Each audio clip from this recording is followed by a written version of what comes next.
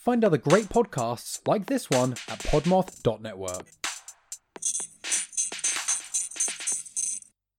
Today we bask in the light of mustachioed greatness. That is right. The Podcastio has never been one for themes and all that shit. My ex-wife was a teacher. They're all about themes. I'm done with that bullshit. I've had my fair share. So in spite of that, we are celebrating Halloween during New Year's because why the hell not? I remember when I was a kid, it was actually cold in October. Now it's Swamp Butt City down in South Texas. It's the worst ever. So honestly, this cooler weather during January is making me want to throw on a cheesy Dracula costume and head to the nearest country bar so I can weird out the locals. Just show them, just ask if I can suck their blood in the main vein. You know what I mean?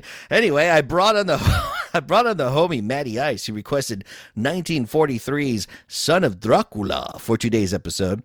So without further ado, let's take a long trip to the bayou, bring a shipping container full of our home soil, maintain a face like we just farted and we hope no one is going to smell it, and attack an old rich white and marry his daughter because it's the fucking 1940s, baby. Who gives a shit? It's time to take in the moonlight on the bayou and sing our favorite Louis Armstrong song. I see the moonlight shine across the bayou. I'm leaving Europe to come see my boo.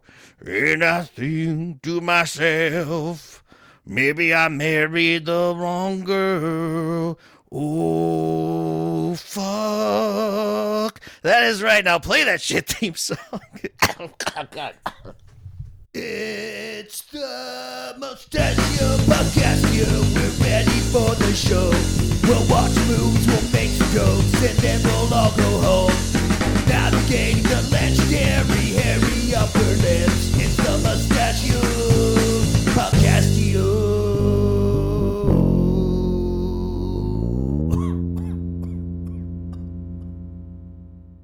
What is up? It is your host of the Mustachio Podcastio, Daniel J. Segura. And just really quick, I just wanted to do those because I'm not sure when this is coming out, but it's probably already...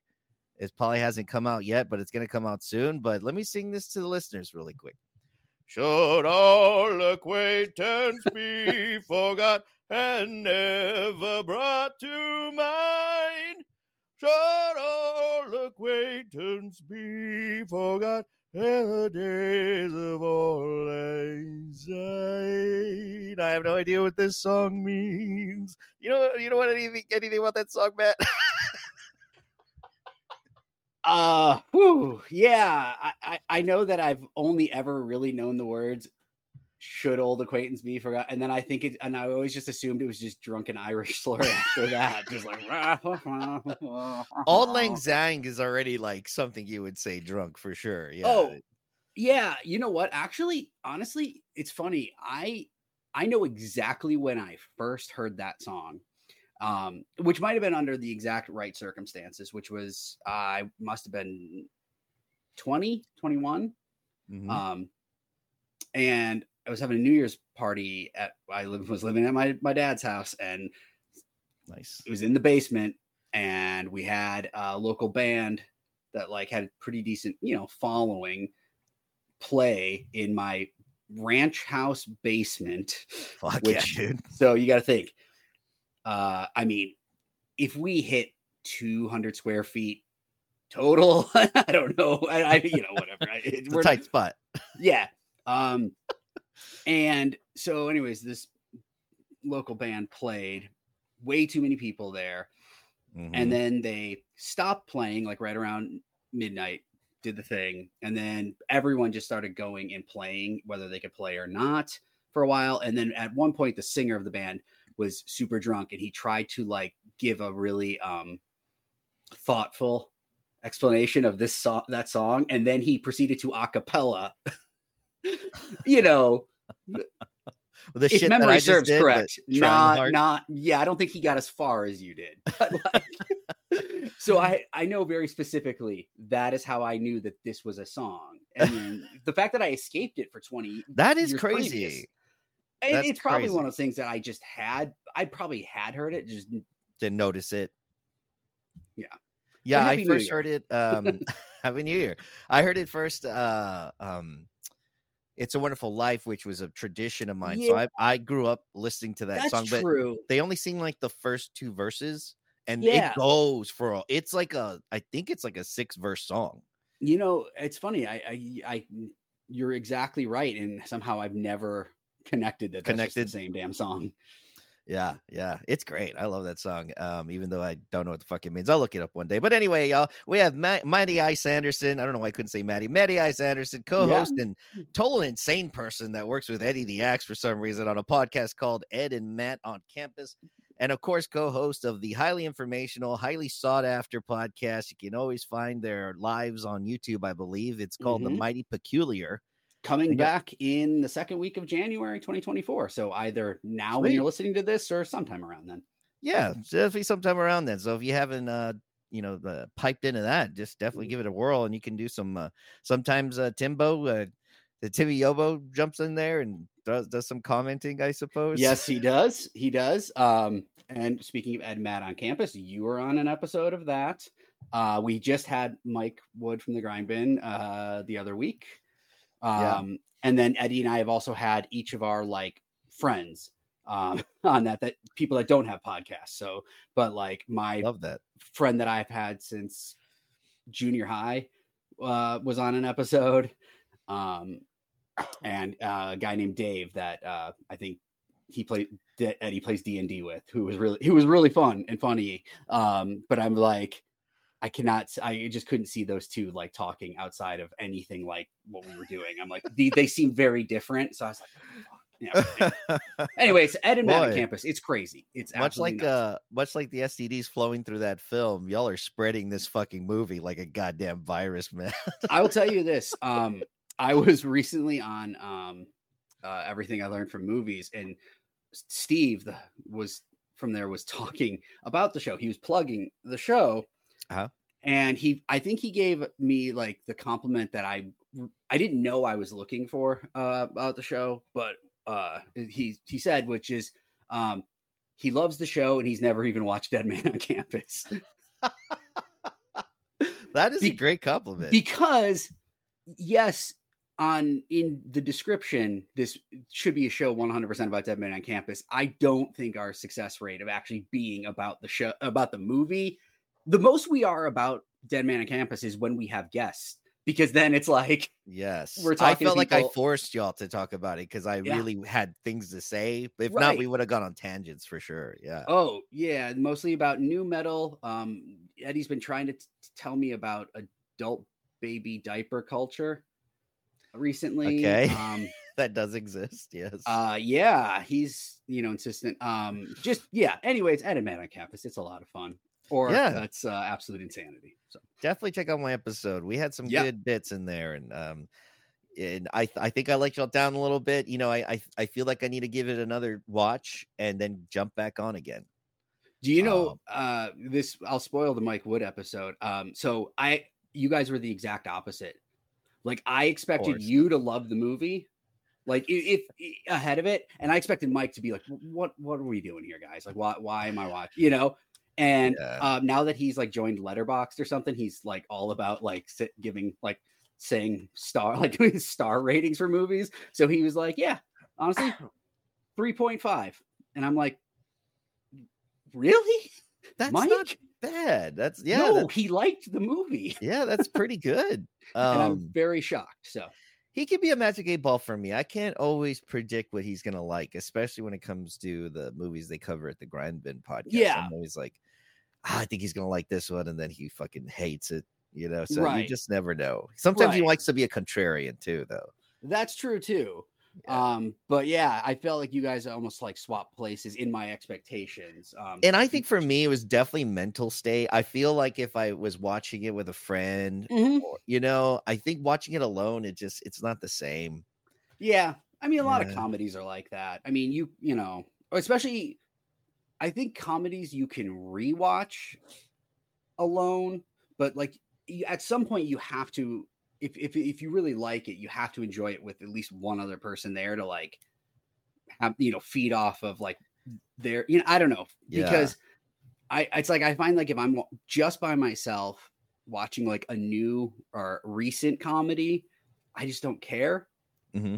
I don't know what it is, but like, yeah, if I were to go see it in the theater or whatever, or watch it with, I'd be more apt to like it. So I don't know. That's true. That's right. It's just more fun in a group setting. I think comedies are definitely in a lot of horror movies too. I think, especially slashers, they're just more fun watching it with friends. Yeah. You have a way better good time. Yes, exactly. I was going to ask, as we always do, ask guests that do bring on these films, as we're honoring Lon Chaney Jr., who plays Count Ellicott, aka Count Dracula, because he's a very clever man in the movie Son of Dracula. What is your history of this film? I'm curious if you saw the stash, or if you thought about, oh yeah, he has a mustache in that. I'm like, kind of, what's the origin of you bringing this up? Okay, so the origin of actually bringing this to the show in particular, just directly that is yes. You had actually, I can't remember, like, I don't know if it was on an episode or if it was just in a message. You had actually made a kind of a passing comment.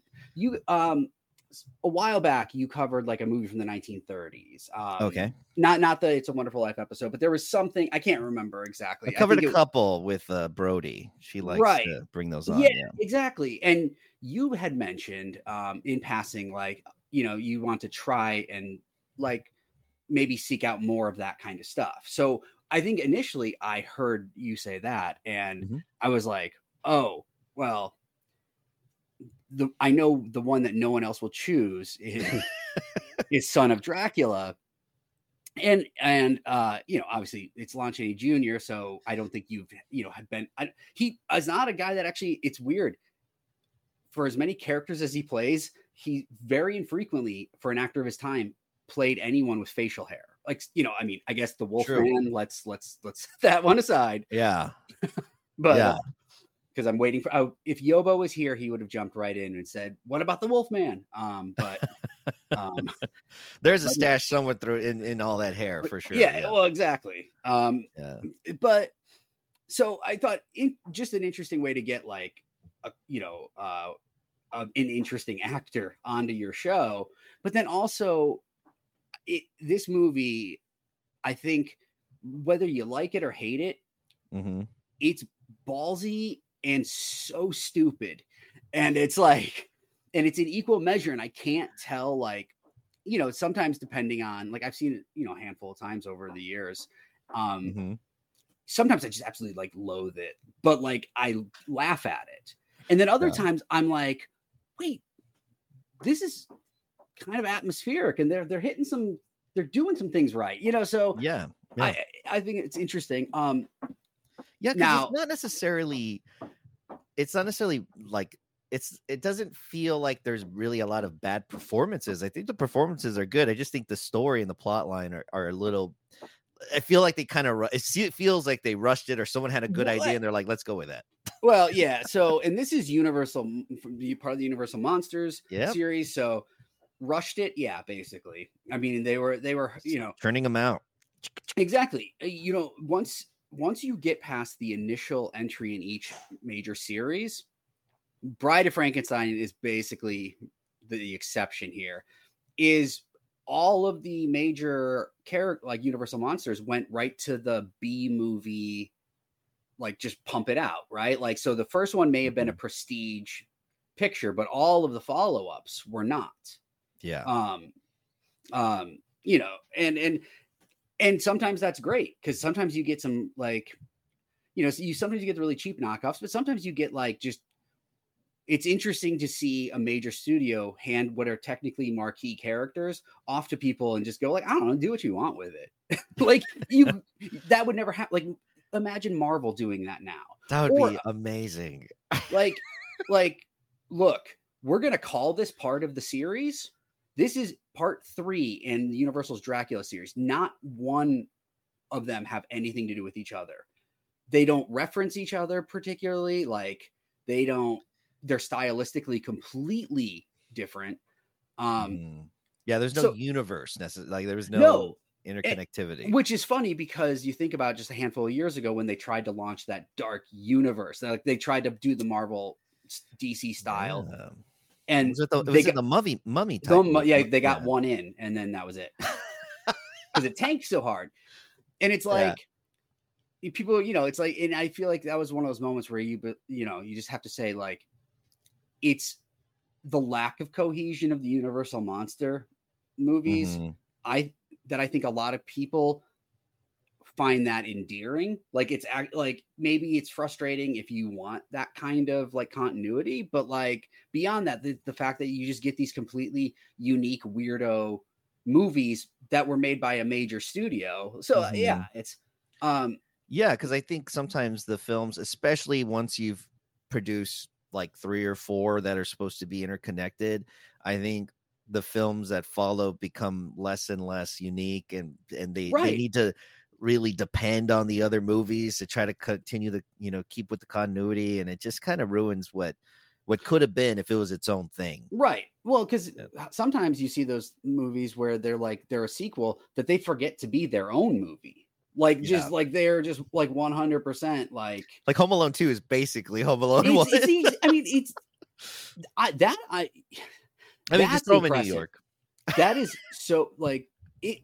If any movie feels like just a complete like, I mean, a lot of movies are cash-ins, but that one was like they literally just changed locations. Yeah, I think they thought, hey, we have a bigger budget. It was and gender swapped the crazy old person. Yep, let's put in a crazy pigeon homeless lady who's British for some reason, and let's put it in New York, and let's throw in Donald Trump power.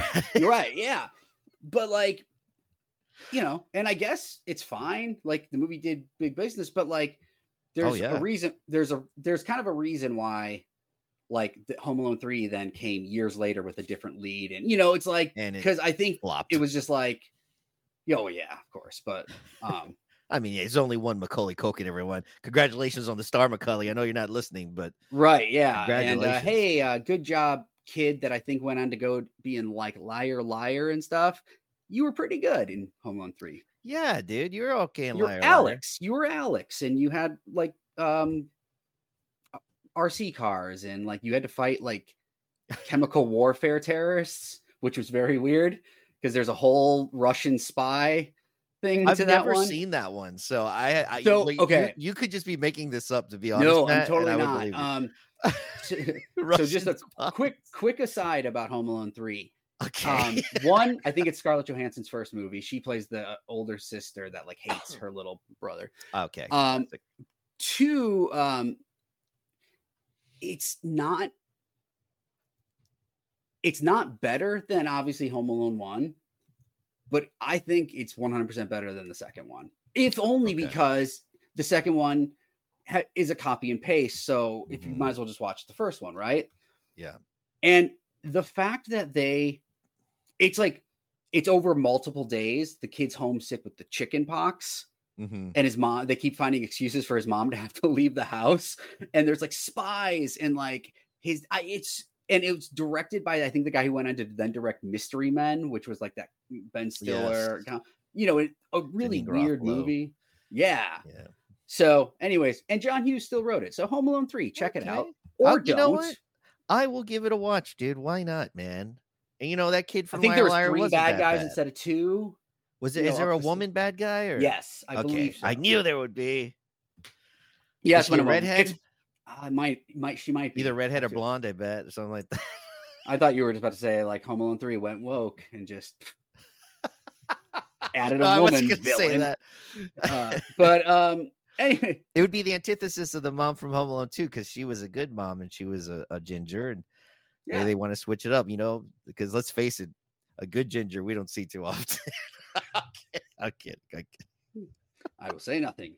I know. I had my heart broken by one, so I'm always gonna have a certain aversion to them. That's true. Yeah. And you know what?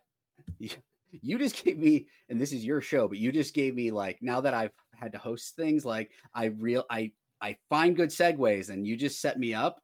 Go for it. Because the first time I saw this movie, Son of Dracula, I had just been dumped. It was in high school. I was like total heartbreak. And it happened to be close to Halloween. And this was the AMC when it was American Movie Classics. And it legit showed like the black and white movies. Their like the weekend before Halloween, they had, I think they called it Monster Fest, AMC Monster Fest. I don't, at the time. And again, this is 1998. So you got to keep in mind, like, there's no DVR. You're still in the, like, if you are not going to be home, you better set your VCR to record these things. These are not, as readily available now. Did she ever touch your pee-pee, or was this like y'all never really got into it like that deep? Do you have a hunger for cinematic horror?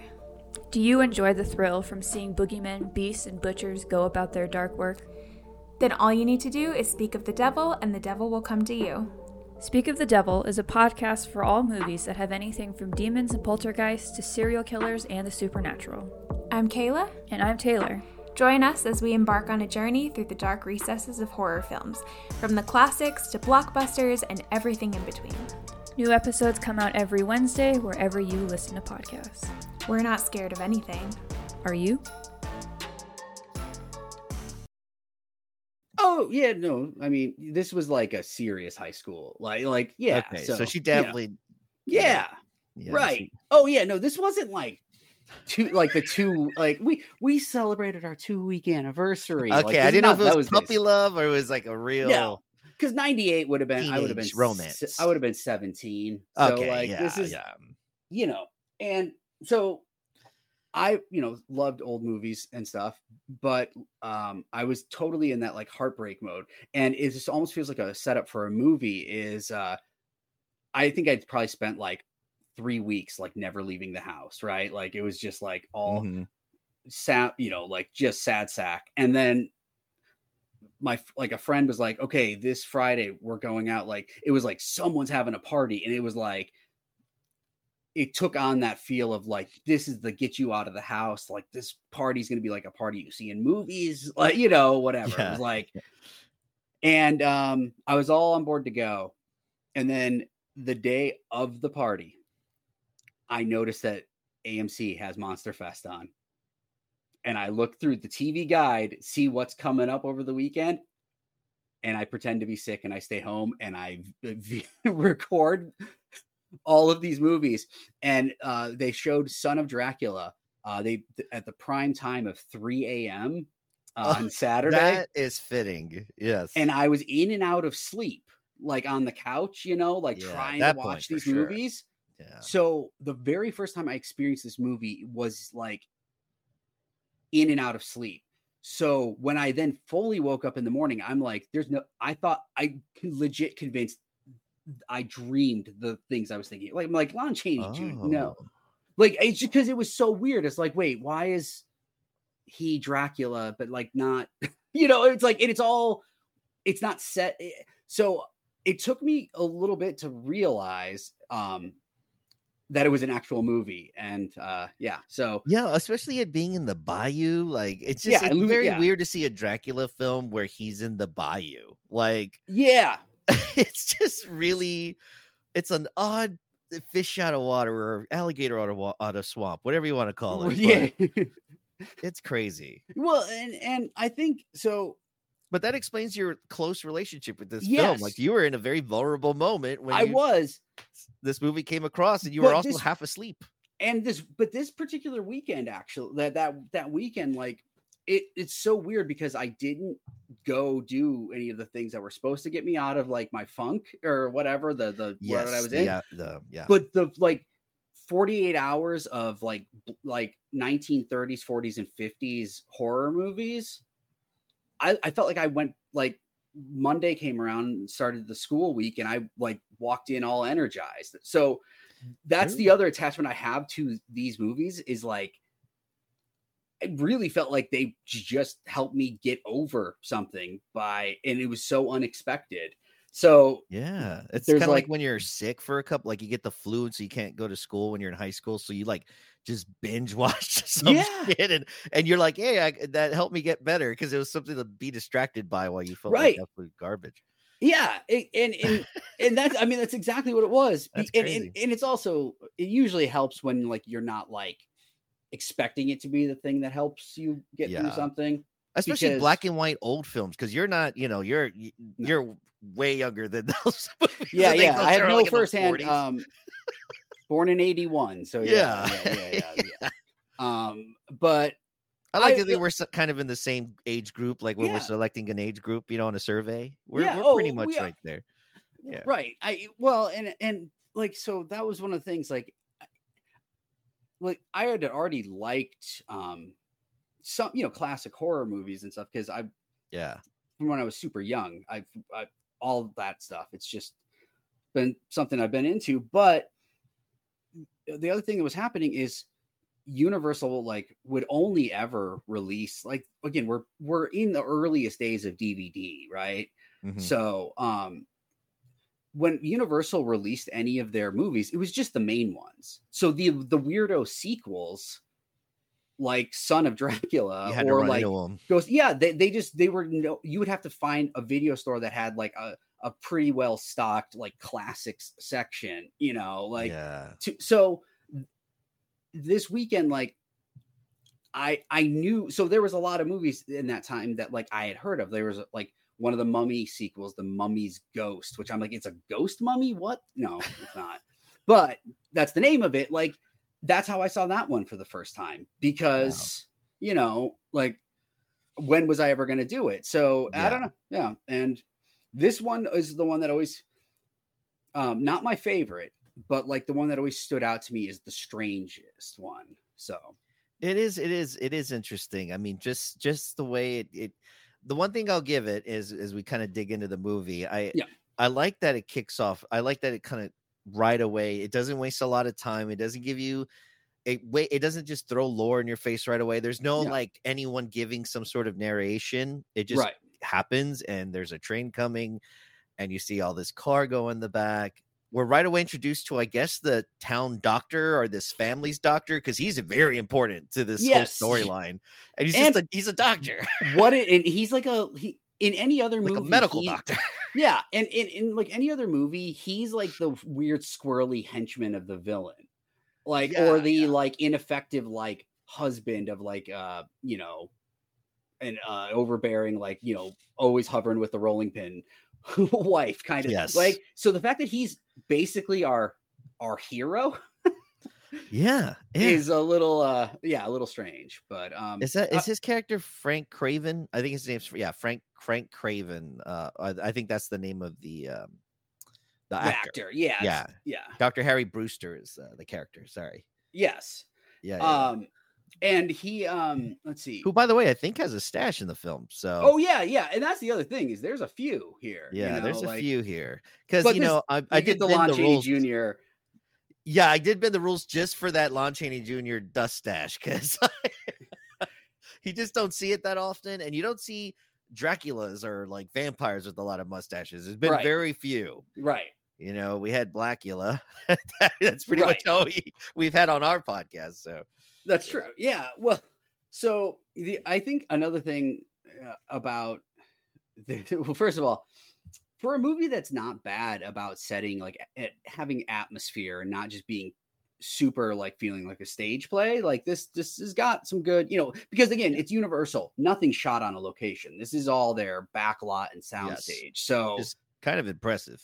Yeah, and I've always liked that aesthetic. Like, actually, one of my favorite things to see, I think it was in actually Son of Frankenstein, where they were in like the village, and you're always trying to figure out like what time period are these these happening in, and like a car drove past like a horse or like a horse and buggy, and like the car people were dressed like modern for 1944, but then the people in the horse and buggy were all like looked like they might as well be like the 1850s. Yeah. And so I like that they just allow that to be the case. Yeah.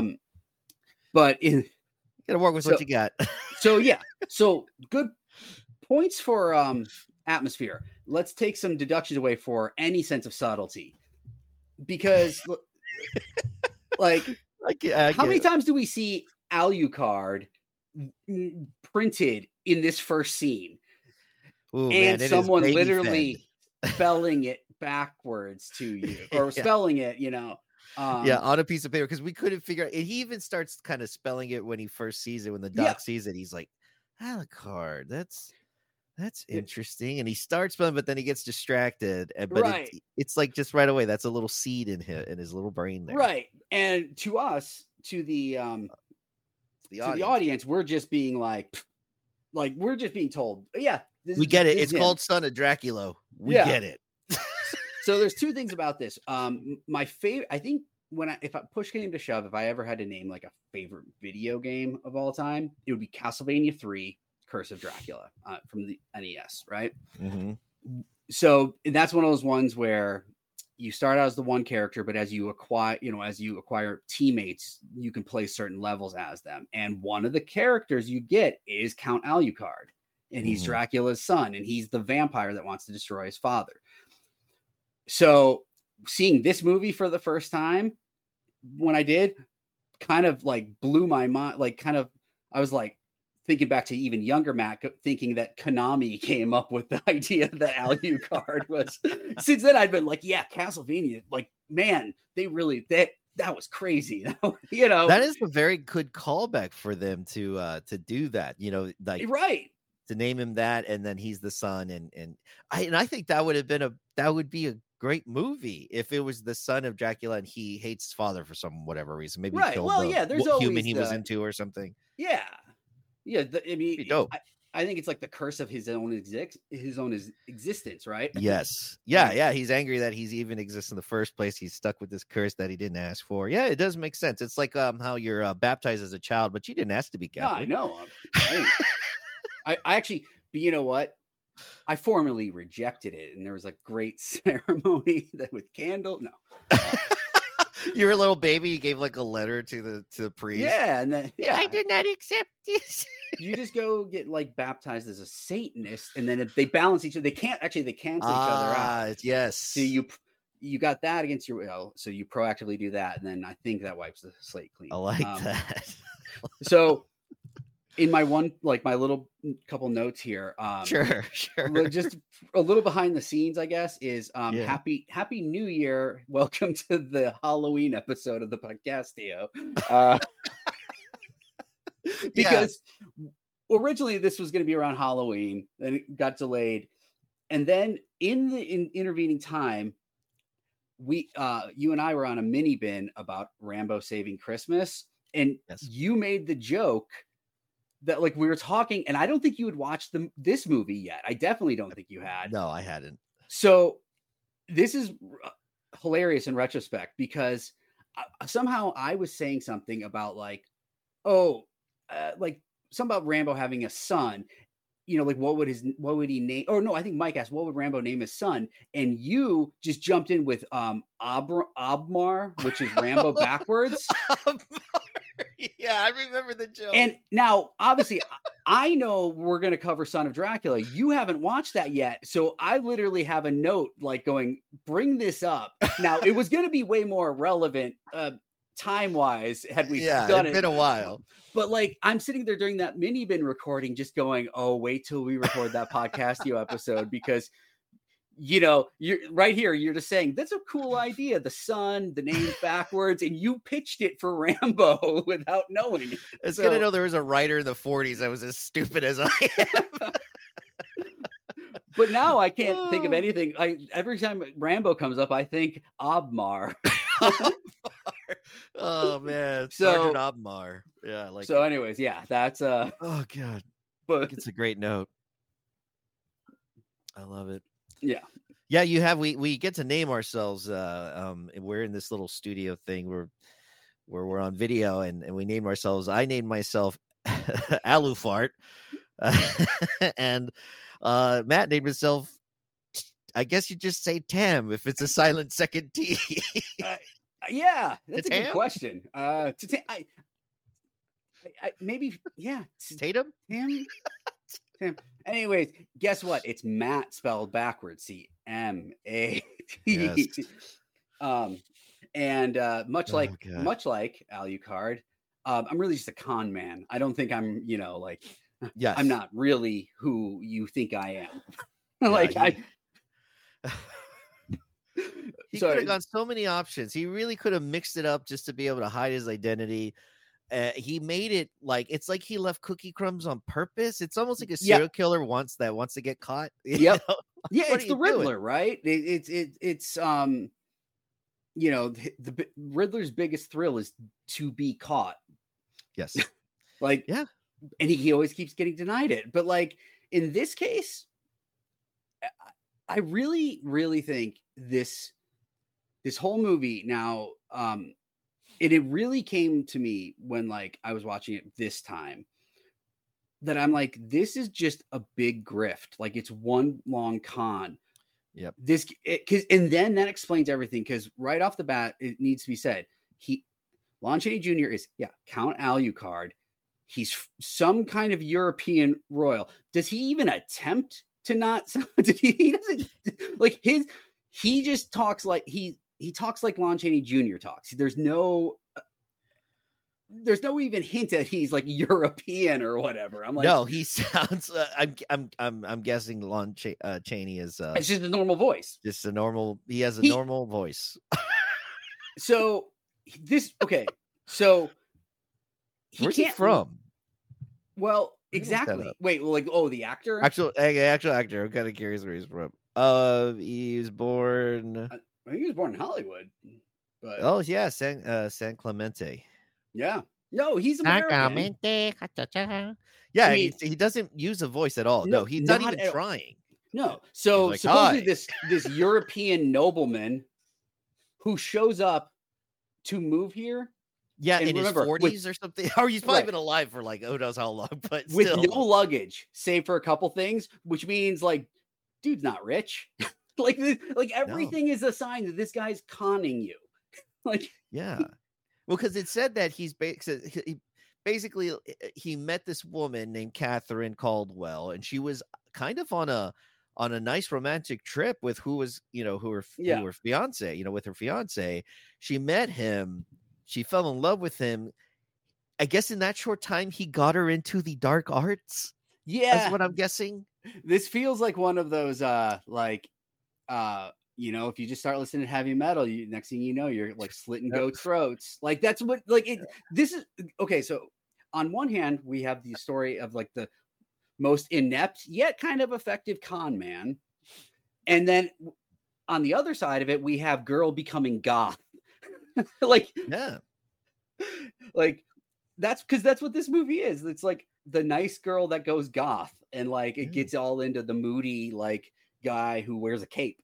Yeah, and she's kind of a con woman in her own right, and I don't mean a woman from Connecticut. I mean a straight up con person who's she's very manipulative, and one could blame the dark arts, or one could blame that she grew up rich with slaves. So it could be several different reasons. We're gonna meet some characters in this movie. We are in the South in Louisiana, so they live in a plantation home, and it is set in what was then modern times, so 1943. This is not a period piece in that sense. So when you do see some of the staff, please know that was not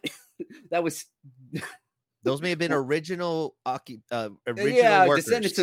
descendants of original workers, and it's one of those things that comes with these type of films that take place in these scenarios, but it's not, you can never not notice it. It's just there. But luckily I'll give for the 40s, I'll give them credit. Not a too much of caricature character. They kind of just do their thing. Yeah, exactly. They're staff workers, Mercifully, like when they're on screen, it's almost just like a cameo type thing, right? Yes, it's just passing. But the downside to that is because it's not like really a full character, they're just like, okay, let's get a yes, ma'am. Let's get those very specific things that you're like, which probably isn't that far from the actual communication that was going on for the most part. Unless 100%. Except for a select few, but yeah. There's no criticism. How about this? There's no in having portraying this. This is not portrayed critically, right? So this is like, that's totally fine that dude seems to be like pulling a cart by himself. That shit look heavy as fuck. And then she's like, go find the other thing and like wash the carriage or something. He's like, and it's like looks midnight. like he's dying. And she's it's like midnight. You're like, can you just let this guy go to sleep? They're on the bayou, dude. There's like a bunch of mosquitoes and gators and all kinds What's he of gonna snakes. wash it by candlelight, like outside? Like there's no like. It is wild, So- bro. But you know what? They kind of win in the end because as soon as Dracula gets involved in this whole thing, they mentioned that all the help took off. Yeah, they leave. They're like, fuck this shit. Which was supposed to be like said as like, see how superstitious and like frightened they are, whereas like it reads as like they were the smartest people in this movie. They're like, wait, that European count doesn't have an accent. He's not even trying. Yes. Let's just leave. He's also never blinking, so they're like, I don't trust this motherfucker. Fuck this dude. Pretty sure he brought no baggage because he's just trying to move in. He's going to be crashing on the couch. And yeah, they're like, nah, screw that shit. We're not messing with this guy. But basically, I do I do like the where you're reminded that this is 1940 whatever, I think 43 or whatever.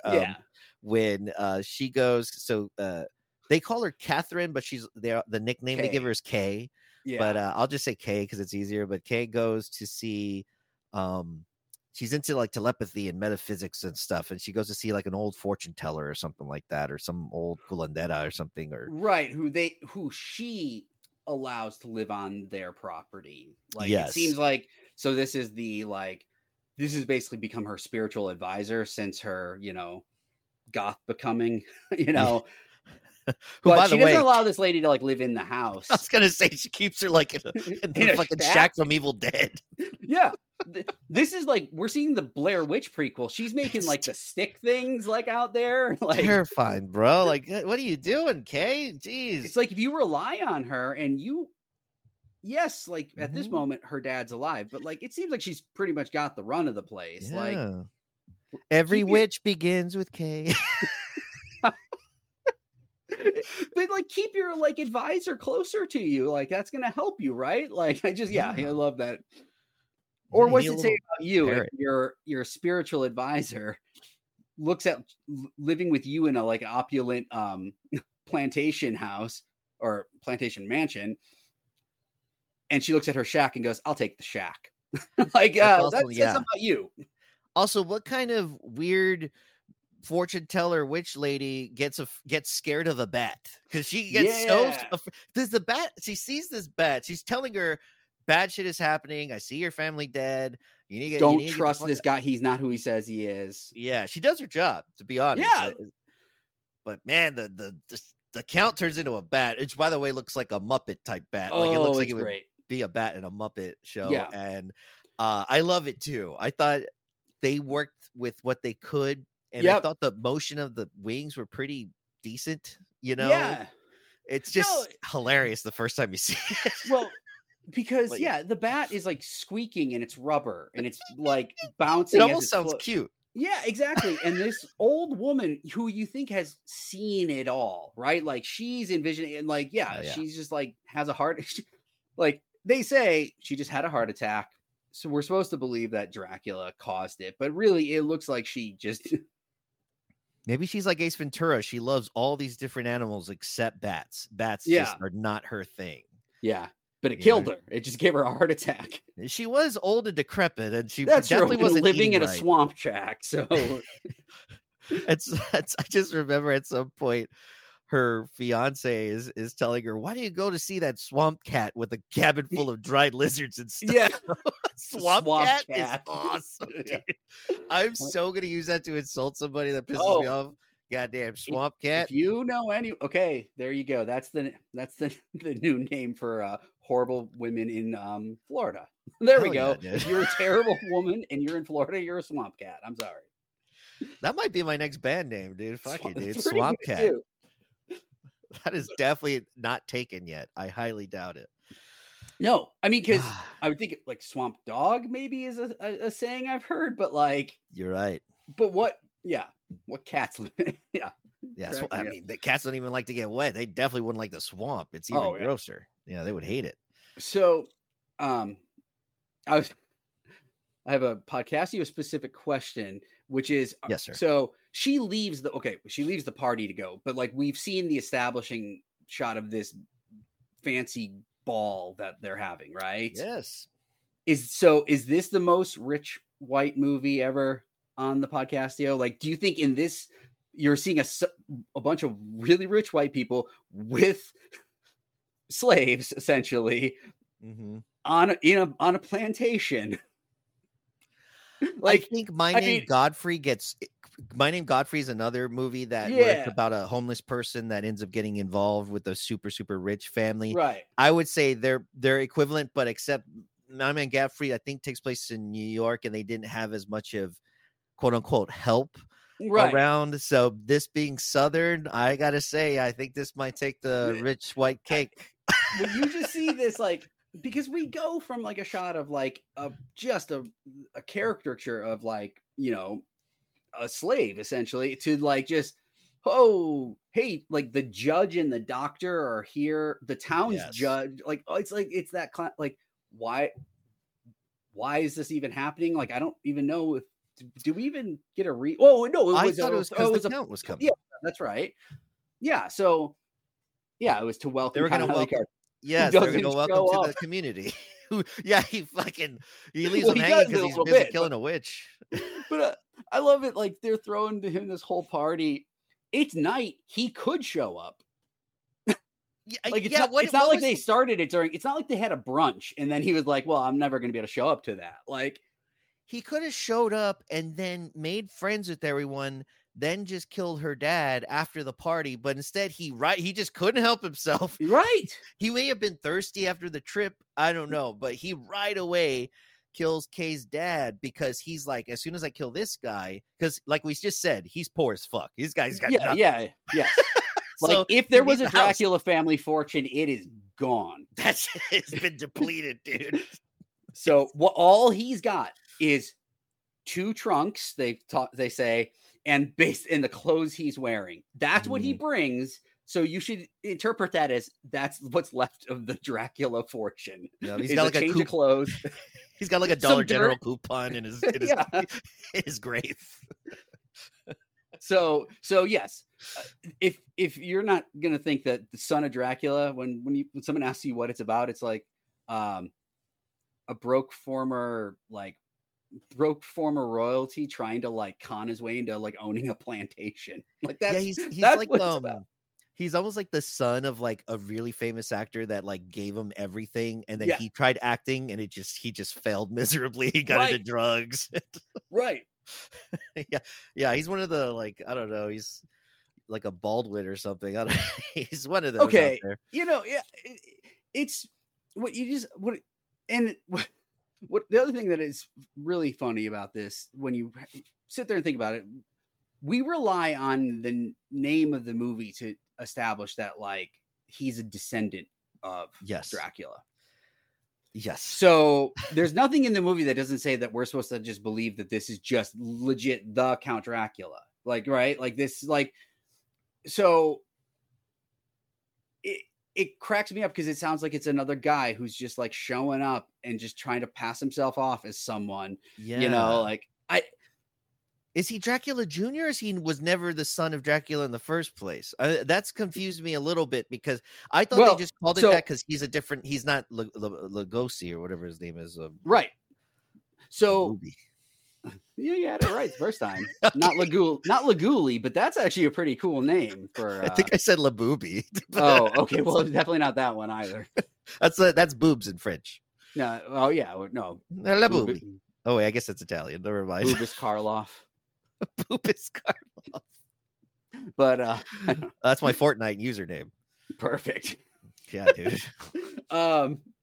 So yeah, there's nothing in the story. So I think that says this is the Son of Dracula. Like we take the movie's title at its word.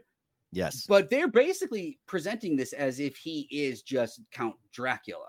There's not really so the idea, like and this could be where Konami needed some credit because they were the only ones, maybe the only ones or the first ones to expressly tie Alucard as being the son of Dracula to the legend. This movie. Have you seen the 70s one? with the Son of Dracula from like 19. No, I haven't. I didn't even realize. I saw the listing 74. It's apparently a musical as well, and it's only 90 minutes. We might need to pop into this. That would one. be interesting. It has Ringo Starr in it. It has Ringo. Oh boy, that's gonna be a disaster. It sounds like fun, dude. We might need to throw this one in too. And I swear to God, I think the Dracula in this one also has a mustache, so we might be working with something here. Harry Nilsson is the son of Dracula. That might work, bro. And Ringo Starr is Merlin the magician. What the fuck? Oh yeah, we got to dig into the that first one, rock and roll Dracula movie. That sounds like a fever dream, bro. And it says 7 hit songs that we'll never forget. And I'm sure they list the names of the songs, and I don't know one of them. So that might just be weird enough. That's if it's set on a plantation too, that's even hilarious. More hilarious. Man. Might be. Okay, well, back to this movie. We'll talk about that one at some other point. But yeah. Oh my God. A little note that I have here that's kind of weird that I think very few people actually think this is funny at all. But I'm not sure if you've ever heard of this. I guess there's sort of a pop Latin Tejano type band or cumbia band called the Cumbia Kings. Have you ever heard of them, Matt? I don't know. So you know how like every like hip hop artists or like some artists, they have like a calling card, like, you know, Lil Jon had like, yeah, or whatever. Yeah. Okay. Well, Cumbia Kings, they had this fake bird noise where they go, ah, like that, right? Yep. All the birds, when they're walking around in the dark, that's the way they sound. And I just was waiting for the Cumbia Kings to start. That would be okay. That's an edit you need to do, like, and put up on YouTube as like make a music video of their music, but to scenes from this, you know. Oh, it might be a cool music video. That actually might be kind of funny. One of the singers and producers and I think songwriters for the band is the brother of Selena, the famous Tejano singer. Oh yeah. So that's how his name's Aby, I think, and he was definitely riding on that coattail. But anyway, yeah. So we get back to Dracula, who constantly looks like he just sharted, but doesn't want anyone to know what happened. It is so he has such a weird face throughout I can't tell if he's drunk or just doesn't care, or he just doesn't know how to act. He's drunk. He's charming drunk for sure. Like, I guarantee you. No, and that's even better because in this, I feel like more than most of the early Dracula movies, like sometimes you're supposed to see him kind of like charm a woman, you know, cast her under his spell, but like they try that so much in this movie and it works within the movie. Yeah. But from the audience perspective, you're like, this guy is the guy that is drunk trying to pretend like he's sober of acting. Like, it's just, you know, like, because that's his whole performance is if you imagine like you really drunk and then doing oh, wait, hold on, you know, and you have to be composed and like with it. So you're acting like you're not drunk. Mm-hmm. That's him. That's him in this movie. Mm. I mean, speaking of getting really drunk and pretending I'm not that drunk, I'm going to go grab a beer. You give me a minute really quick. Yeah. Hot, shoot. Grab. Hot, shoot. Hey. Grab a beer. Okay. And also notice I didn't ask you anything about New Year's resolutions because that's a bunch of horse shit. Yeah, I do not make them. No. And when people ask me, I want to, at this point in my life, because so many people have asked me throughout the years, I just want to punch them in the throat. But I don't, because, you know, I don't want to get, you know, in trouble and stuff. Because that was your New Year's resolution, not to punch people in the throat that asked you about it. So. It's got to stop at some point. Yeah. You can only get away with that for so long. You're hoping to end the madness. You know what? People will stop asking you that if, like year after year, if one by one, when someone asks you that, you say my New Year's resolution is to not punch you in the throat. They won't ask you next year. So that's he's wild. So yeah, I mean that's another way to kind of curve it. Or you could say to continue doing something. You'd be like, yeah, my resolution is to not stop punching people in the throat on a monthly basis. Yes. But and I know I did earlier say something about like, hey, the performances are actually not that bad. I guess Dracula's Lon Chaney's is probably the weakest. It is. But he's doing it's his interpretation of the character. Right. It's just not the best one, is all. Again, all it would take really, I feel like what goes against him is the fact that they have cast him as a European royalty and then given him zero direction, or he was unwilling to act as such, right? So had they just said, this is a really wealthy, I don't know, like coal mine, someone from like a rich family of coal miners out in the East. Yeah. Because that could still be Dracula bites everyone. So he could have he could have been someone that was on a ship and then they came over here. So him being the son or some descendant, it works fine. And then I think instantly, if you not questioning why he doesn't have an accent the whole time might make you take his performance more seriously. But without that, it looks like either they didn't care or he didn't care. And that's not. Like it would have. It only takes like one. Like first of all, it bummed me out that he didn't have some sort of like. I like it when these kind of characters have like what I forget what they call it. Whenever a vampire has like it's like a helper that wants to one day a familiar. Yeah, familiar. It would have been so cool like a if he had like Renfield in this. Like, yes, or like It would have been cool if he had someone like that, and he's like, "Yeah, we're getting there soon," and then he's like. Man, they're really employing lots of. Maybe this is more progressive than I thought. Actually, I didn't know their staff still had. But like, no, he's like with Dracula. And he's like, "We're having their son, master. Right? Like, what shall we do once we arrive at the bayou?" And he goes, "Yeah, I will get rid of my accent and fit more with the people of Louisiana." Right? And he's like, "I'll talk like this now." Yeah.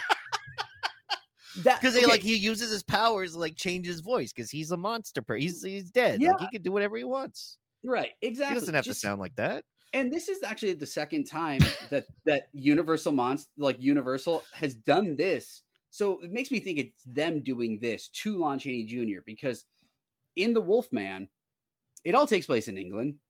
Yep. He's the son of like a really wealthy English family. Claude Rains, who, voiced the Invisible Man, was in Casablanca, so Claude Rains, super British dude, is Lon Chaney Jr.'s dad in that. And really? Yeah. And this is a story about Lon Chaney Jr., son of like really wealthy family, basically he's basically supposed to be like the Hunter Biden, where he's the screw up that like is only now like in line to be like inheriting the wealth because the good older brother passed away. Right. So, okay. In The Wolfman, at least they do one line of dialogue that basically says that when he was younger, he went to America to get away from this family. He lived there forever. And now he's only returning. So that covers it. Why does he just sound like Lon Chaney Jr. like in England? Because he was in America. I don't know, whatever. At least he really took in the culture. Yeah. So the problem, I have Australian friends that have been here for like 10 years. Oh, they still sound like croquet. Like right. Oh, exactly. Exactly. Like, but you're right though. That is something. That is something. He could have picked it up, and you just wanted not to speak or Transylvanian or whatever. It's kind of like a Hungarian accent or whatever. Yeah. Yeah. Which, by the way, we do get a Hungarian in this film. We do. What kind of luck is that? Where the doctor is so curious about this name that he saw, he spells it backwards. He sees it's Dracula. He, for some reason, knows about this lore of this person, and he reaches out to this doctor who's a Hungarian from Memphis, I think. Yes. Which is he's awesome. Out of like, he's First definitely generation. Out of like, right off the boat. What would you say? Romania, Tennessee. I don't know. Like, where's he from? Because yes, this guy is a cartoon character. Oh, he's my favorite though, just because he brings a 100%. little something, a little spice to the movie. Jeez, I was falling asleep until he came through. It's Professor Laszlo. So this is not Laszlo. again.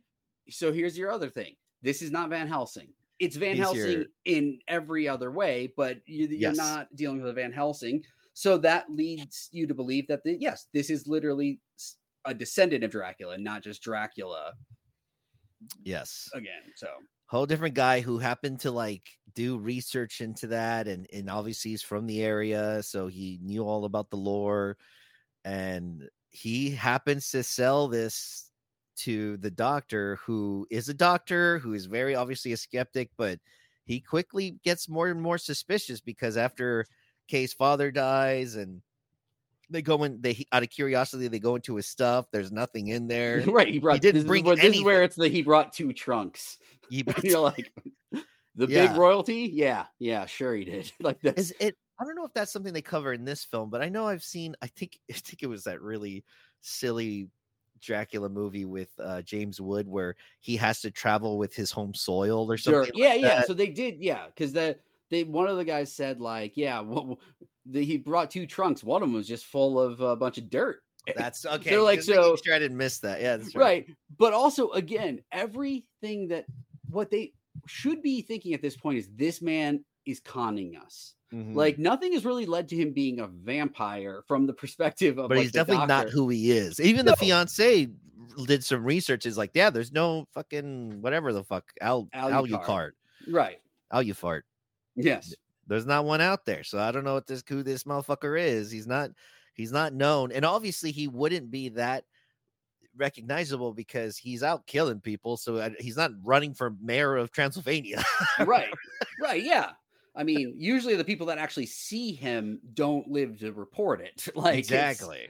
But which is why it's probably smart for them to kill children, because I feel like kids are they're usually going to be kind of out running about, and the witnesses may be just other kids, and no one's going to believe them. Right.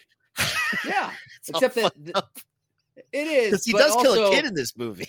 Oh yeah. Yeah. Fucked Well, up, I mean, dude. that was like in the original novel Dracula, there's a really horrible scene where like Jonathan Harker is trapped in Castle Dracula, and he looks out like from like his like tower window, and he sees Dracula scaling back up the side of the castle, and he's got like basically a brown paper bag with a baby in it. Oh God. And like Harker's like, I could just hear the baby screaming as he's climbing. And it's like, dude, Dracula brought home a bag to like dinner. He got takeout and brought it back. That was his and rallies. it just really was like it's always stuck with me. I went to Babies R Us. Yeah, bro, I got like a brown paper bag baby. Yeah, I got a brown paper bag baby, dude. I asked for extra ketchup, they forgot. Yeah. Something's always just been so inherently funny because it's like, yeah, one thing like Dracula leaves his castle, goes, kills, comes back, but like the idea that like he felt the need to bring it home, it's just he's got to get the baby to go. He doesn't have time, dude. He doesn't have time to be maybe the baby's mom and dad were his like main course, and this is the doggy bag. He was kind of full. He couldn't finish this. Like, oh, family of 4, too much. I'm gonna die. Wow. Okay, so now everything like KFC and restaurant like that offers a family meal. That's gonna have a whole different meaning to me. What do you cater to vampire? Why did I start the dog? What a waste of time. There needs to be another comedy Dracula movie because that is fucking hilarious. Yeah. I don't think that would ever get released. They would never be in a movie theater. That shit is direct. That is streaming. That's direct to Tubi. Actually, it's only going to be in Tubi. Yeah, it's like we hit the Tubi exclusives level. Not a. Yeah. I'd have my friend Mike Justice direct it. It'll be great. Perfect. Yeah, we'll figure this out. You could be the writer. Yeah. You could be Dracula. I do have quite sharp teeth naturally. We might not even need the special effect. Right, there we go. Oh God, man, this has been fun. This movie's great. I'm loving it more and more. Well, again, it's one of those things where it's just one of those movies, like you can look at it so many different ways. Like, well, again, girl becomes goth, or broke, like, you know, basically like the Dracula. broke Dracula shows up and like he's basically trying to marry the wealthy, like yeah, he's widow. trying to start all over. Yeah, Yeah. he wants. Why he would start a bigger city? I don't know. Later in this movie, that someone says the Count has left his home country for a younger, more virile country. This is also about a guy that's broke and is like trying to like get rid of his old wife and now getting a younger, rich wife. It's like, yeah. This is his sort of he's having a midlife crisis here. Yeah. He's like, hey, I gotta freshen shit up. I need to get a new broad. She's young, she's pretty, she's rich. She lives in a country full of fucking stupid, a bunch of Americans that I could eat all day. There's so many of them. I need a new place to live. Yeah, he needs some new castle digs. got repossessed. Yeah, I know. He goes up to his castle. Oh no! Right, he goes up there and it's like Dr. Frankenstein's in there. He goes, "Look, my place now." Sorry. Evicting Dracula. That's Evicting another Dracula. One. That I guess that'd be the name of the movie. That would be the name of our movie, Evicting Dracula. That's why he ends up in America trying to like find like a wealthy dowager or a widow to marry and like murder for her money and become. I'm telling you, it writes itself. It really does. It really does, because it's just this is a Lifetime. That's the other way to look at it. This is like one of those, like when Lifetime would do thrillers and it would be like, you know, like Stalked by a Prince, and it's like, you know, guy that's like trying to get a woman's money. That's all it is. Yeah, it's really what it is. He's a real piece of shit, but Kay's also kind of a piece of shit, as we learned. But I do love their rendezvous, though, because after all this happens, she barely cares that her dad died. She gets quite a lot from. By the way, the guy that plays the judge, I think he said 2 lines, and I was like, oh my god, I recognize that voice. That's Mr. Bailey, the dad of George Bailey in It's a Wonderful Life. I think Samuel Hines or something like that. Yeah, it's Judge Simmons. Awesome. That's right. He has such a good, Judge Simmons. He has such a cool voice. And I was like, oh my god! And I just finished watching It's a Wonderful Life because we were like, once again, this is Halloween during New Year's, and so I was watching it recently, and I was like, oh my god, I know that voice. So he does a great job. He doesn't have a lot to do here, but he's obviously close to the family, and he lets us know that Kay's getting quite a bit. She's gonna own the home without needing any help because the help is gone, but she doesn't want them around anyway. So and she did something where like the will was changed at like the last minute or something, right? Because one thing to be said is she has a sister. She does. That are like who is like it's Evelyn Claire, Anchors. Yeah, Claire. Even Evelyn Anchors is the actress, but like she's supposed to be like the normal of the 2 sisters, right? She is. Like and she's a little prettiher in my opinion. But yeah. I don't actually. I don't pick know. one. I don't know. You like some. Louise Albritton. Yeah. No, she was. She didn't. I don't think she was in many movies, but like she's got the kind of femme fatale vamp, like not like literal like vampire, but like the kind of like dangerous woman of the time down. Yeah. And actually, that's the other thing to say. This is almost as close to like crime noir Dracula as you're gonna get. Think about the plot. It's, you know, a phony, you know, an imposter murdering, you know, someone, moving in, taking over.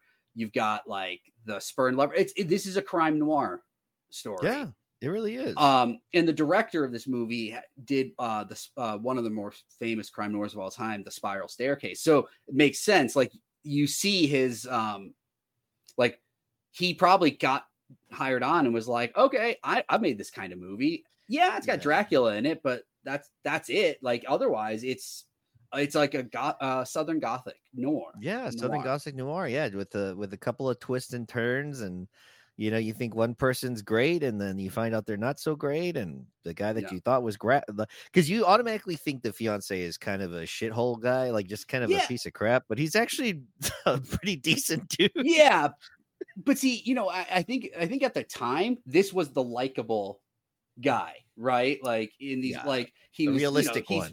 He's realistic. He's he's intelligent. He's like he's gonna get shit done. He's on top of everything. He's probably wealthy. Yada. It's like definitely. It's like that's kind of the ideal thing that a family wants. Is like you want these two wealthy people to come together and they continue the empire or whatever. And I about that, but I've seen it in films. No, but see, that's the other thing, right? Like, not only is he good, the fiance is presented to us is like gonna he's gonna de-goth, his fiance, like he's gonna make her stop being weird, and that's supposed to be like admirable. True. Yeah, he's just trying. Yeah, he's trying to help But to us family. now, that makes him kind of seem like a jerk. So it's like I don't think we can read his character the same as the audiences did when this came out. True. You're right. I think the audience would have automatically been suspicious, or like, all right, she's doing her thing, Yeah. We all got our hobbies. Yeah. She likes to ask weird old ladies like what's their fortune and stuff. So right. Again, she went to one Cure concert and suddenly it's all changed. It all changed. Blonde hair, because blonde hair went black. Exactly. This is at the begin. This is Ali Sheedy at the beginning of Breakfast Club, right? Like that's what this one is. And then we got Molly Ringwald, the sister. Exactly. Yes, I love me some Molly Ringwald. And Andrew McCarthy kind of looks like the fiance. So there we go. Yeah, a little bit. But it does make me. One of the things I kind of laughed at right away was first I chuckled a little bit at the bat killing when the bat kills the fortune teller, but then I also giggled a little bit because they meet at a swamp. The first time we get to see them meet each other, because she doesn't see him when he goes to the house and kills her dad. Right. But after he ditched her party, killed her dad, he makes her hook up in a swamp. At a swamp, and he floats so slowly across and he's just staring at her and he's floating. It's Yoda walking across the swamp. They're like wherever Yoda was. They're Dagobah. That's where they are. And he's walking like Jesus, like across a swamp, which he really is a cool. There's a couple good effects in this, it's not bad. Yeah, it's not bad overall. But then it's weird that it's like they had to have spent like all of their budget on like the couple good effects, and that's how we end up with Squeaky Bat on a string, like because they couldn't do that one. But we get a full body transformation of Dracula from Bat to him, and it's the classic it's cartoon camera magic, but the it's pretty seamless, actually. For what this is, and that might be the first time that was done, because you never saw that obviously before. Yeah, it's pretty cool. I did take note of those little things that I thought that the film did a pretty good job with, and I just thought this took so long. But I think at the time, this was so special to like see a guy looking like he's floating over a swamp that they're like, we're gonna fucking use as much footage as we get. This is bullet time for the first time, right? Yeah. It's one of those things where it's like, oh, this just hadn't been done. Yeah. So it's a lingering. It's supposed to be the terrifying but kind of exciting shot of the movie. Yeah. But it gets really undermined when Dracula rides shotgun. He's like, we must go. Because they get in her car and he makes her drive. This guy is seriously, he's a guy that comes and crashes on your like mom's couch and like won't I don't know. This guy is a slacker Dracula. He's like the loser musician that your girlfriend leaves you for. That's and he's right. like, yeah, exactly. He's got no fucking money, but he's, I guess, handsome to her. He made her come pick him up in a swamp at night. Yeah. It's just, after he'd been at their house, he could have just stayed. It's it's Dirtbag Dracula. That's it. It's Dirtbag Dracula, dude. Like maybe that's the other name. That would be the sequel. Dirtbag Dracula. Dracula Returns as a dirtbag. So he goes across, they meet, they take off, but her fiance who followed her sees them take off. So now he's like, oh, what the hell's going on? He eventually finds them at her house, I believe. Yeah. after they go into town and I think find the judge or they get married. They force the judge to marry him because he has these like sort of force powers, or mind control powers. It's like a little bit of hypnotism or like the charisma. Like he does it. That's how he comes into the house for the first time in this movie. That's true. Where because that door guy was not going to let him in. No, initially he was like, "Oh, fuck this guy." I mean, first of all, someone's dead upstairs. Yeah. Second of all, I don't trust your ass. Yeah. And then he just says it again, like, I'm here to see you, but he says it in just a louder voice, which I don't know if like how that's hypnotizing. Usually I thought it was a little quieter. That's but true. Like, they didn't really. He's like, I would like to enter. They could have used a quick sound cue, just a little something. Right. Or something, just to show he's using it. Because he hardly blinks in the first place. His eyes are as squinty as my dad's were. He looks like the eyes. Well, it's because his pupils are so like dilated from the booze that he's trying to like. That may have been my dad as well. That's just Alucard. Again, this guy is a dirtbag. Like he is just drunk. He's trying to be sober. That's why he's talking a little too loud. Oh, good. Yeah, and he just doesn't have very his eyes don't do a lot. He's not. They're no. there. Bela Lugosi's eyes were like striking. Like they help with the character. Well, you don't have to say much, Right. This guy's he's just got dopey American eyes, and I will say that it sounds like a real criticism. It's not, because that's one of the things that works so well if you watch The Wolfman.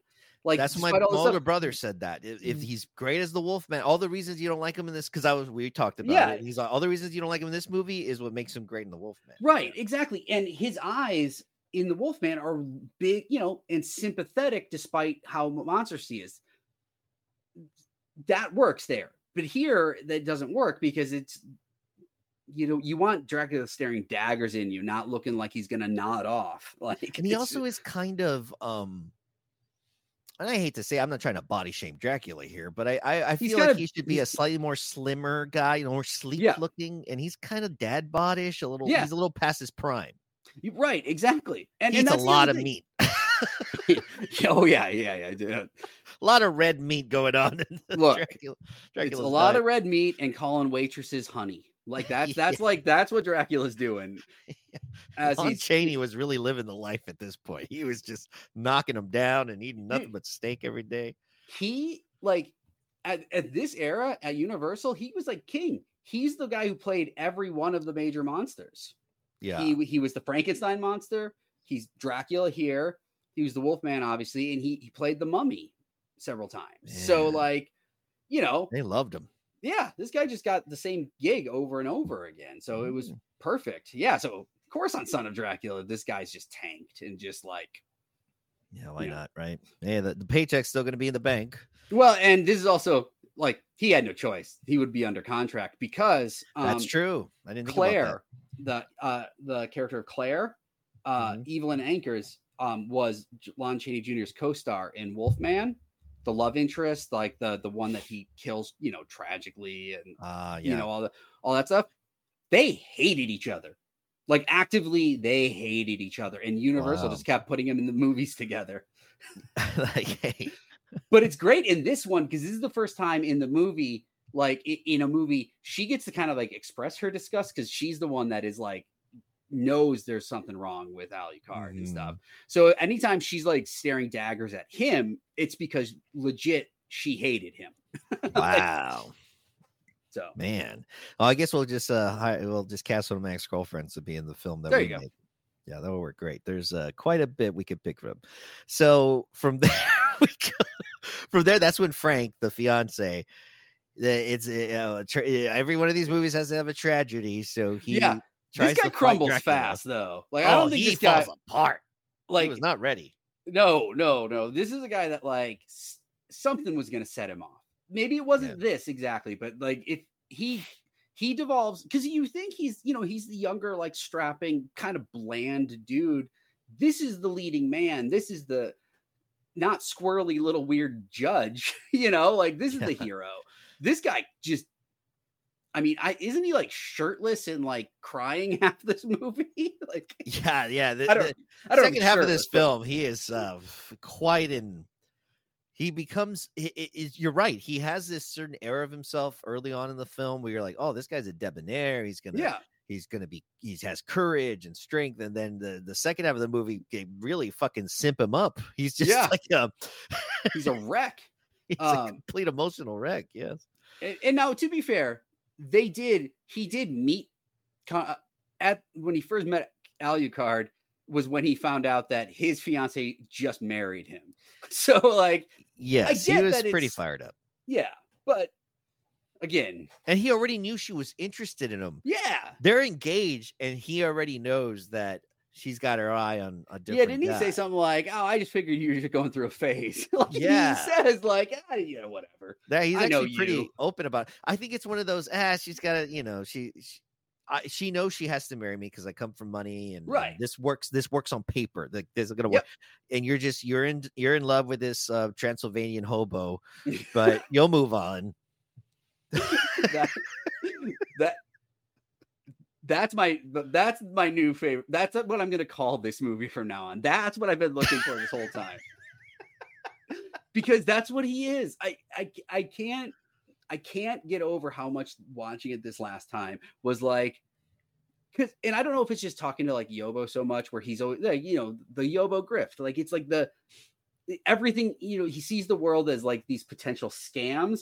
And suddenly it was like, this is Yobo the vampire. Like that's what is happening here, right? Like this guy has found a scam and he's working it. So like all of these moments with like the desperate Frank hero falling apart, like I'm just laughing at because it's like it's a scam the whole movie. Count the oboe. So it's count Yobo the hobo. Like count the oboe the hobo is what they call me. I'm from Queens. There was a vampire in Brooklyn. Why not have a vampire in Queens? They made it. It's this movie. It's just he just vacations in the bayou. Went to the bayou. Yeah, he just wanted to get on a fucking fan boat or whatever the hell they're called. Airboat. I may have said that wrong. I'm sorry. I'm not from the bayou. Give me a break. We don't have a lot of water here. We have a couple of lakes. But I do like, so Frank freaks the fuck out. He gets his gun because he can't stand it. He's getting thrown around like a goddamn ragdoll over here. He brings out his gun. He started shooting at him. It turns out in this one, the bullets don't penetrate him at all. It's almost like instead of the undead, Dracula's just like a ghost person. Right. Yeah. Yeah. They pass through him just like he could phase out of reality. Which is way cheaper than having to 100%. Have like like whatever you call those things. A squib or any kind of like. Well, and I guess plus no blood. Sometimes he can turn into like a mist and kind of go in, but like true, like a fucking maybe he just did that, but he just like kept himself really composed somehow. True, yeah, he just sort of separated his neurons like the Flash. He vibrated fast. That's what I was actually thinking of. Is that like what he did was he just moved to each bullet like so fast, and Frank's eyes couldn't see it. It just it was as if he was standing still. Because every molecule is being controlled. That's pretty cool. If you think about it that way, that's pretty awesome. Dracula's a little bit OP in that case. Yeah, except that let me say the least likely Dracula to do any running is going to be Lon Chaney Jr. Dracula. That's true. This guy does not run. He floats around. No. Yeah. Dude, he hardly floats walks more than he does anything else, and that seems like a lazier version of walking. Yeah, I wonder if sometimes they're like, okay, so in this scene, you're gonna walk from here to over there. He's like, can you use the little puffy Muppet bat? And they're like, all right, bring out the Muppet bat. He doesn't want to do the walking. Yeah, yeah. This is a big kind of. He's like kind of an oafy, like he is slightly. Like. He's tall, but yeah, as you said, he's too bulky, not muscular, but just there's too much. Like if you're a really tall vampire, like a tall vampire should be like really weirdly emaciated, but yet like intense looking. Like this guy's just he's soccer coach Dracula. He looks like the uncle that like throws the football too hard at you during Thanksgiving. You're like, Jesus Christ, dude! Like I'm not trying to go professional here. Like no, he's got like a can of like Ham's Light like in his hand while he just tries to like dead you in the face with the football. That's him. That's this Dracula. You're right. That's why actually, and I mentioned this to my brother, that's why I really liked Christopher Lee as a count. He wasn't Dracula, but it was like Count. No, he was Dracula. Well, he did do he did a horror couple. Dracula, at Hammer, but then he did some off-brand Dracula too. Yes, I have a couple of those off-brands on VHS. I haven't seen them, but it was one of those where I just bought like a big old bundle of them. Yeah. But yeah, he does play a really good vampire because he's tall. He's someone that seems because he is. Oh yes, charming and elegant, yet at the same time fierce and intimidating. Yeah. And Chaney is just intimidating because he just looks mean as fuck.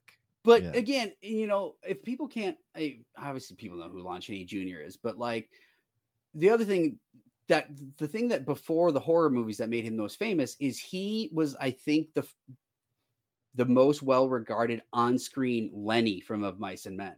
So that should tell perfect. you. Yeah. That should tell. I think he won or was nominated for an Academy Award. But again, think of what you know about like the portrayal of Lenny in like Lenny's size and like how he's kind of like got just this gentle giant that like isn't so gentle sometimes because he's, that doesn't know translate, his own strength. Yeah, that doesn't translate to Dracula. But the problem is, again, Lon Chaney Jr. is not playing it differently than he played Lenny. He's talking less about rabbits, but he's almost just playing Lenny. And so you're just waiting for someone to like pop him in the back of the head, Sorry. Allergies, everybody. But yes, that is, yes, he is talking less about rabbits. It would be pretty funny though. One time he was just holding a rabbit and he's like, Lenny finally got to pet the rabbits. I finally got to pet the rabbits. Yeah. But I could see why he was good at playing some of those other monster characters. I could see why he'd be a good mummy, why he'd be a good was he ever a Frankenstein? He was. I will tell you all listeners and Matt have not seen a lot of those old classic monster movies. So I didn't have my got broken up with and watched a shitload from fucking 10 to 3 a.m.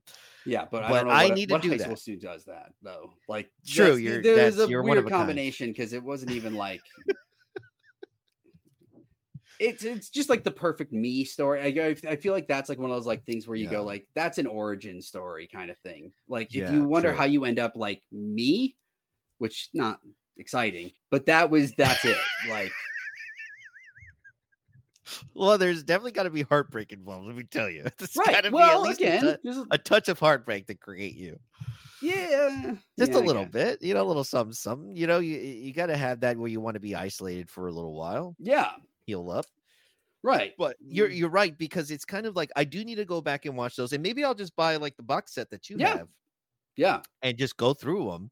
And check them out. And again, you never know. I think it'll be fun. They max out at like an hour, 17 minutes. Some barely hit an hour. So I was going to say, we've already passed the length of the film. We are in this recording. We're about 9 minutes past it. Which, happens from time to time. Yeah, but it's not bad though. Like I feel like there's plenty to talk about. There's more to talk about it and honestly, the movie feels longer than what it is. Oh, it totally does. The pace, especially in the first half of it. Yeah. I would say the first 30 to 40.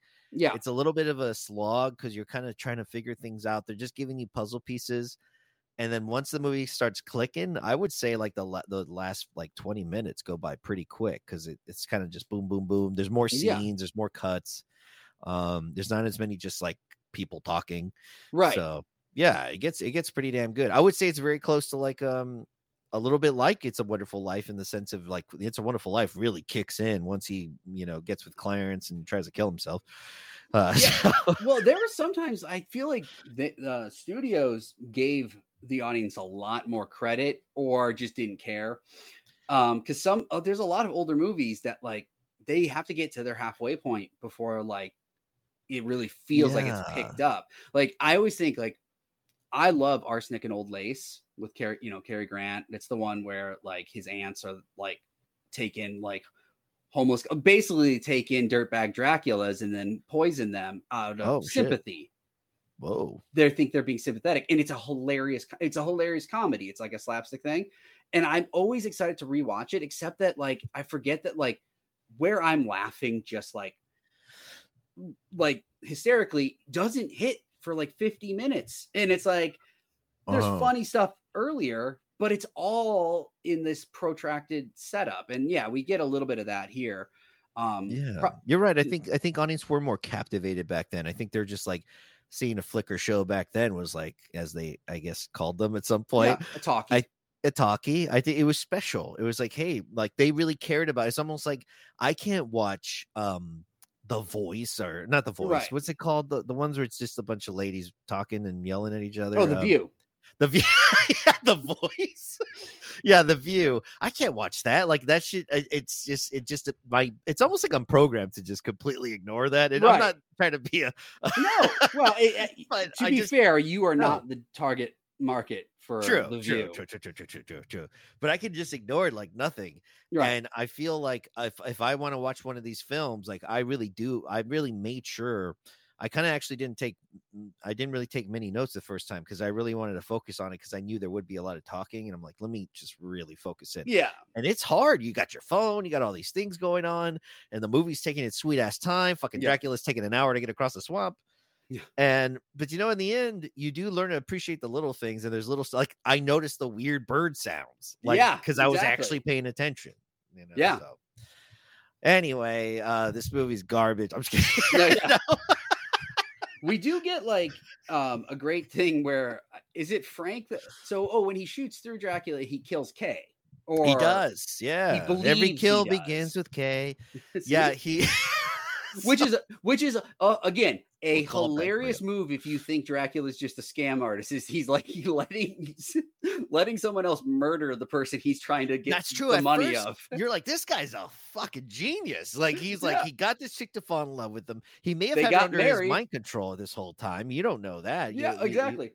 And he gets her own fiance to kill her. So now her fiance is probably going to go to prison, which he actually does. Yeah. But like, it's so crazy because at first this movie really does have you thinking, damn, this Dracula's a lot smarter than I thought he was. Because at first I thought he was a real dumb dirtbag. Right. So again, and what you're talking about is it's a noir plot where it's like, the person inherits the riches that like weren't his to begin with because he forced himself into the family, in this case, it's maybe some vampire magic. In another movie, it might just be he's blackmailing the woman and like forcing her to marry him, and then sets it up to allow her to be murdered by someone else so he can't get charged. This is a crime movie, which is really funny to think about. Crime movie featuring a Dracula that like lets chicks get shot. The greatest hobo of Transylvania. Yeah, it's just crazy. It's crazy. But yeah, so Frank goes insane. He runs to the cemetery. At first, Dracula is chasing him down. At this point, I'm just gonna call him Dracula at this point because I mean that's what they call him. I think the credits do. They call him Alucard / Dracula, which is the other confusing part. So you're like, Eventually, he transitions back to his regular name. Yeah. They see it in the mirror or something. They're like, yeah, that's what it is. And he's chasing him down, but he doesn't really do anything to him. I think he felt like he needed Frank to live, in order for him to get caught. He needs Frank to take the fall. Yes. Problem he was just scaring him more, really. Right. The problem is that this town doesn't like strangers. So like the judge and the doctor are basically on Frank's side the whole time. I mean, like they're pretty much doing anything in their power to get him out. They're like, unless there's some obvious, but the only thing, even after he confesses, they're like, no, I'm sure there's something going on. Yeah, something about that foreign guy that came into town. It must have been his fault, right? Like, not rich heir to like one of our town's most powerful families, so we need to cover up any indiscretions. Yeah, whose father mysteriously died recently. Right? Yeah, yeah, it is pretty sus. And like. What is like the first thing they do? Like, he comes in like panting and like this man needs water, and they grab like the tumbler of whatever whiskey or scotch or whatever, and they're just like, here you go. It was a better time. I'm like, yeah, and then he's like, yeah, okay, I feel better. I'm like, really? Yeah, whiskey's gonna really help someone having a psychological breakdown. You just ran through the swamp at night. Yeah. It's humid. You're freaked out. Like you. Yeah. You killed your fiance. You shot through a ghost monster. As far as you're concerned, you don't know what the hell he is. Yeah, it's disturbing as hell. And I like the way the doc is just like, yeah, just drink this, lay down. And I think he shoots him up you with need some rest. whatever you call it, something to kind of knock him out. Oh, yeah, that's right. He gives him like a sedative. Yes. Yeah, he gives him a sedative. He knocks He's out. basically like, here, have an oxy and just crash for a little while. We're gonna cover up your murder. Blame it on the foreign guy. Yeah, he's like the band manager of a real dramatic singer. He's like, what? Just let me shoot you up with this and shut you down for the night. Yeah. And then I'll go clean up all the nonsense that you did. Like, let me, get rid of all the dead hookers and Yeah. That's that. Could you imagine being a band manager in the 1980s? Jesus. No. God, the stories they must have that they can't even tell. Not even right. To this day. Yeah. That I mean, like, that's got to be like, makes you wonder if like it's the person that is like, well, someone's got to run things, or is it like, were they just as depraved as everyone else? I don't know, because it's like, they're not the rock stars, but like I guess they could still just be like there for all of the crazy too. I think in those, so if I happened to say decided to get into music in the 80s, I was in my 20s or late teens, and I started as a band that just hit or whatever, I would hire a manager that hates the music, hates the lifestyle. Like, that's what you want in a manager. You want them to absolutely despise all of it, so that way they can help make sure they can control the situation and the structure of everything. Yeah. You need. You don't want them to get lost in it, Right. Yeah. You need someone that's going to bring order to the chaos, not just be like more chaos. Exactly. That's to be the smart way to do it. But honestly, I'm telling you, I think Dracula in this movie, he needed a manager. Yeah. I feel like if he had somebody, some sort of familiar sidekick, something, he would have been like, I don't know about this K girl. She seemed way too. Have you seen Frank? The guy's got a 6-pack, nice cheeks. You think she's really leaving him for you, broke Dracula? Yeah, with your dirty Sanchez mustache and fucking horrible haircut. Like, have you ever seen a mustache that I think the hairs are evenly spaced apart? It's insane. I can see every follicle, dude. It's real. That's the thing. That was because he would grow that a couple times, like throughout his life. Like, and it's like, there's like it's like when someone retiles a floor and they have to use those spacers to make sure that everything, like, that's how his mustache grew, like with spacers. It's so weird. Yeah, he was definitely not meant to sport a thick, push broom stash. He just grows just enough. He has the stash I had like when I was in 7th, 8th grade or something. Right. There's not a lot going on up there, but you know what? Here at the podcast, we're not here to discriminate on stashes. If you got one, you sport one, we're going to honor you. It's just the way it goes, baby. So all out there, there's, my friend, he's mostly Native American. He doesn't even have armpit hair. So any mustache this guy can grow, I give him congratulations. But like it gets, but it gets pretty wild. So Frankie is having a bad day. He's freaking out. He leaves the house in the middle of the night, and the doc is like asking his maid, like, hey, get something for the fucking Frank or whatever. Mm-hmm. And she's like, oh, he left like in the middle of the night or whatever. I saw that you laid him down on some like shitty, like it was like a fucking chase thing, or it was like one of those things. It was like not a day bed, but like just oh man, there is a term for it, and I can't even think of what. Yeah, it is. Chase lounge? No, something like that. But yeah, it's like it's a slightly longer like recliner. Like it's not enough to fit him entirely. It's just he just kind of like hangs off of it, basically. It's like a fainting couch or something. Yeah, whatever they call them. Yeah. And so she's gone, or he's gone. And eventually, I think they find out that he goes to the cops and confesses to the murder of his fiancée. He does finally get into like the drunk tank holding cell. Like he does, because he's acting like insane. Like to them, the judge and the doctor did booze him up and give him a pill. So like hungover and. I mean, they gave him a sedative and washed it down with like whiskey. Yeah, it's true. If at some point the judge does find out that Catherine's been married to the Count, and Professor Laszlo from Memphis does come through. He decides to take the quick trip down to the south, a little further the south good old to the Hungarian bayou. professor, like, Um, who is like just he's straight out of If you thought like if you had to say like Bugs Bunny met like a Hungarian professor, this is like the Looney Tunes guy. It's just like he is just a real life version of the most cartoonish version of like a Hungarian like intellectual. Yeah, he really did. I don't know. You know, I understand though they didn't have a lot of source material to work with at this time, but yeah, this is very cartoonish. Yeah, but you could tell right away, like, oh, this guy's gonna be important at some point. Like right away, as soon as he answers the phone earlier in the film, you're like, yeah, this guy's gonna be around for a little while. I'm also get used to him. But you know, the one scene that I thought was actually kind of spooky was when the doc goes back to the house. And he's suspicious about what's going on. He's thinking maybe he can find some kind of information or something that could help with what Frank's story. Because Frank told him he killed his Kay, and the Count tried to kill him, and he had super strength. So this guy's like, what the fuck is going on? So he goes back to the house. He goes down to the basement. He sees the coffin with all the dirt in it and shit. Yeah. And that's when Count Dracula comes through and he's like, what are you doing here? Yeah. But he doesn't say it like that. He says, what are you doing here? Yeah. Yeah. I don't know why I keep giving him the. Yeah. You're trying too hard. It's, hey, that's my stuff. Dude, don't touch that.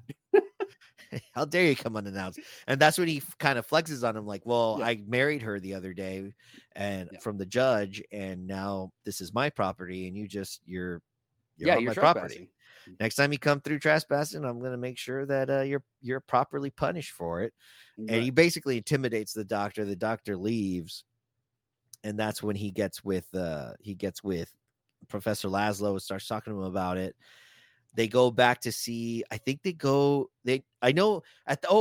that scene he sees Kay and she's alive and well. We're about to get the mid-movie like twist or a little like twist, because we just saw her get capped. Yeah. So now she's walking around, you know. Well, she's in bed, and she's like, she tells the doc, I married him, and we're gonna be working throughout the day most of the time, working on sciencey stuff and trying to figure out science, and so we would like no visitors at all, ever. And so don't ever come here. And so bye forever. Yeah. And so he's like, what the fuck? Like this chick was like a family friend of mine. And he's probably known her since she was little. Right. And all of a sudden she's very cold. Like her whole delivery is very weird. Yeah. So you're like, okay, yeah, she's been she's turned. Like the bride of the son of Dracula. Yeah. The bride of Dracula. Dracula's bitch. And so, although we do later find out he's her bitch. Right. Well, I was going to say, and actually, no, that comes pretty soon, right? Because it's right about now, like, or we meet Laszlo, right? And then she basically, she shows up in the jail. Yeah, we get the big twist where it turns out Laszlo and the doc do find out, she is the undead. They find her, and then he's in there. Then he confronts them. And isn't it like in like a weirdly like round shape like room? And it's like it's odd. Yeah, it's like almost like a little special. And granted, they are rich, so they probably would have a nice spot. But right, like it's not pergola. That was not the word I was looking for, but that was the word that came to mind. Anyways. I'm going to put my coffin in a gazebo when I die. Gazebo. Yeah, there we go. A gazebo. Look, okay, the standoff was between Dracula and Professor Laszlo and the doctor in a gazebo. And they do the pull the cross out and he's, Oh, yes, they have that little confrontation because, he can hear them talking shit and he shows up as like a fucking puff of weed smoke. Yeah, that was awesome. It's just smoke comes out of nowhere. It's like, holy shit, it's like thick ass smoke. And he shows up, and the cross fucks him up a little bit, and he he disappears back into the ether, but he does threaten the dog. He's like, "Hey, man, I know about you now, dog. Like, you're out. Yeah. You're out this bitch as soon as I have a chance. You're on my list," is basically what he just said.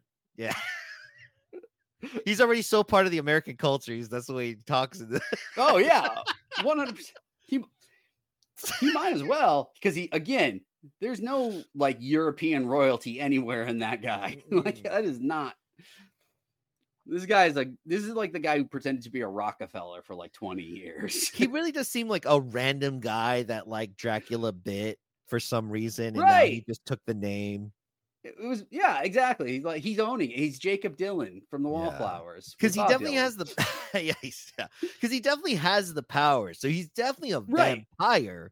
But is this guy Dracula? I don't. He doesn't seem that powerful. No, and he doesn't seem that old. Like, he doesn't seem like he's seen the centuries of whatever Dracula's seen. No, this so guy it's kind of weird.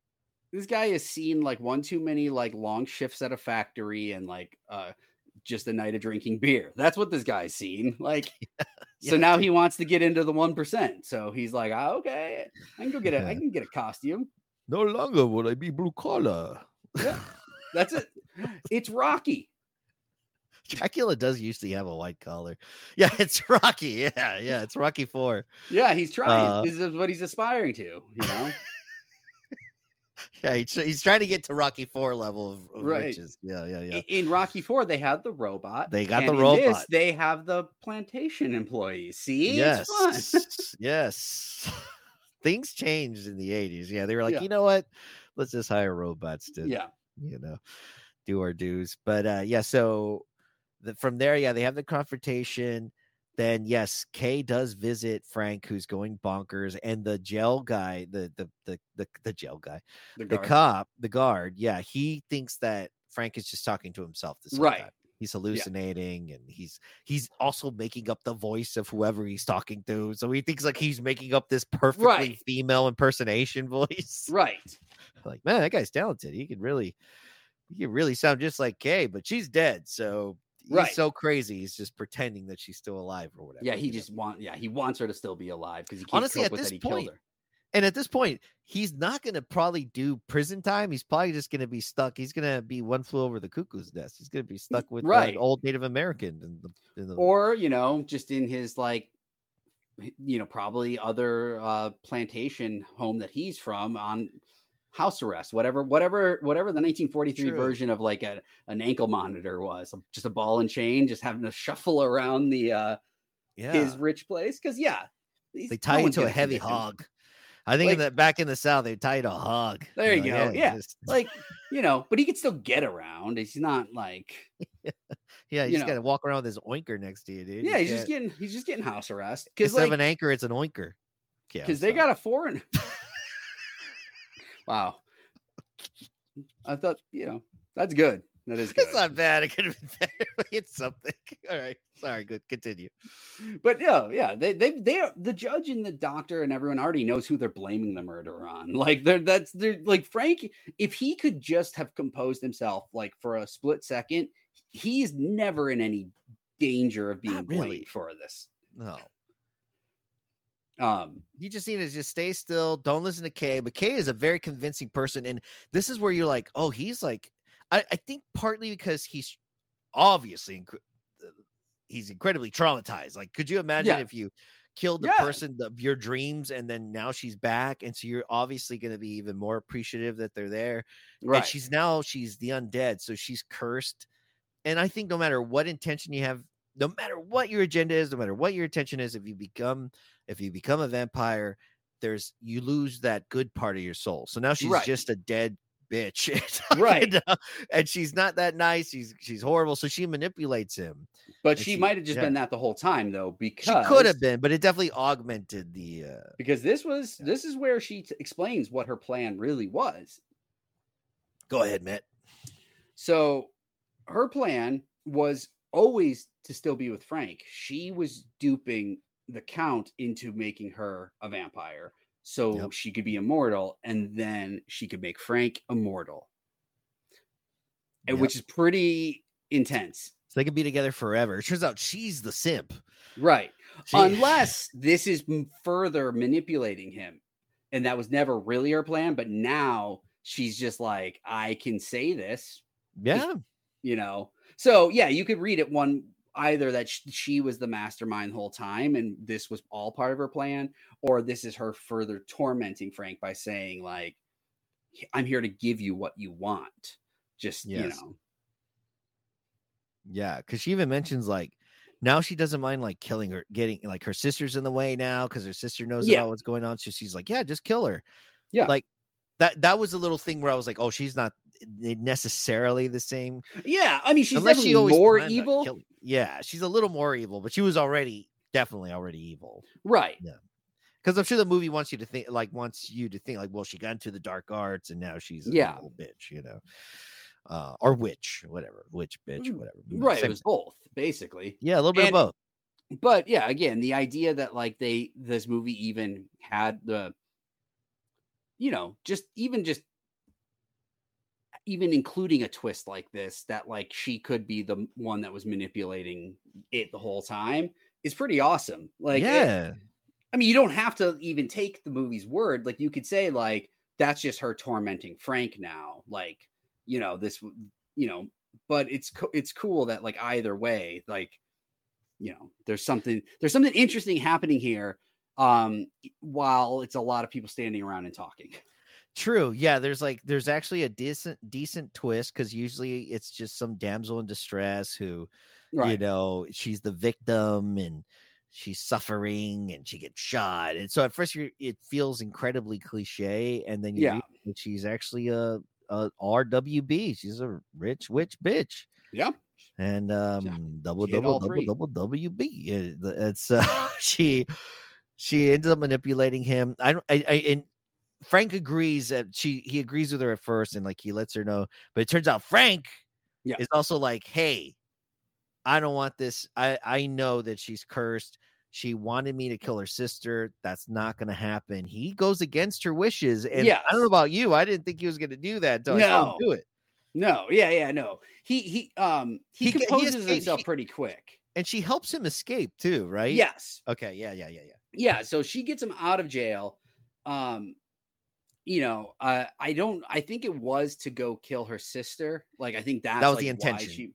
But yeah, he and then you got to figure out, like, okay, was he acting crazier than he really was, just to like throw things off, or did he really catch on this quick? Because it's kind of like, I thought he was almost going to become like her Renfield, right? Like, you know, that felt natural there. Yeah, for sure, because he was really losing it.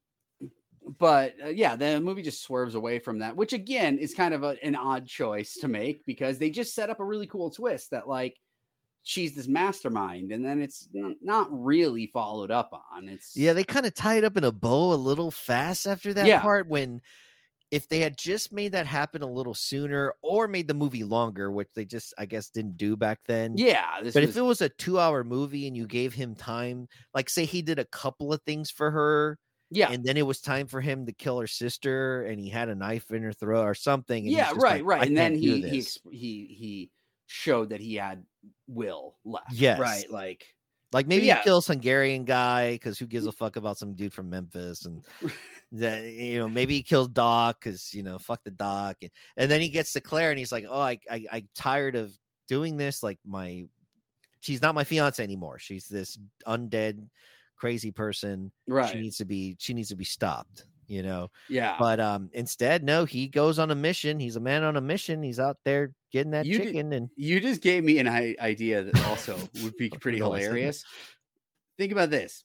Okay, so Hungarian guy from Memphis is just in cahoots with Alucard. It's just Hungarian guy from Memphis actually put in the effort to like do an accent, and his partner doesn't care. And they go town to town as a Dracula Van Helsing stand-in. So like that. One guy, the Dracula guy, you know, gets in with a rich family, steals their wealth. The other guy comes up with the, you know, way to defeat him, which is really just a way to then move on to the next town. Like, problem solved. Okay.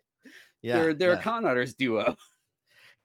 That would be great if he just made up, like, you can kill him with like holy water or something, right, or yeah, whatever, yeah. but it doesn't really kill him, and so he just pretends he died.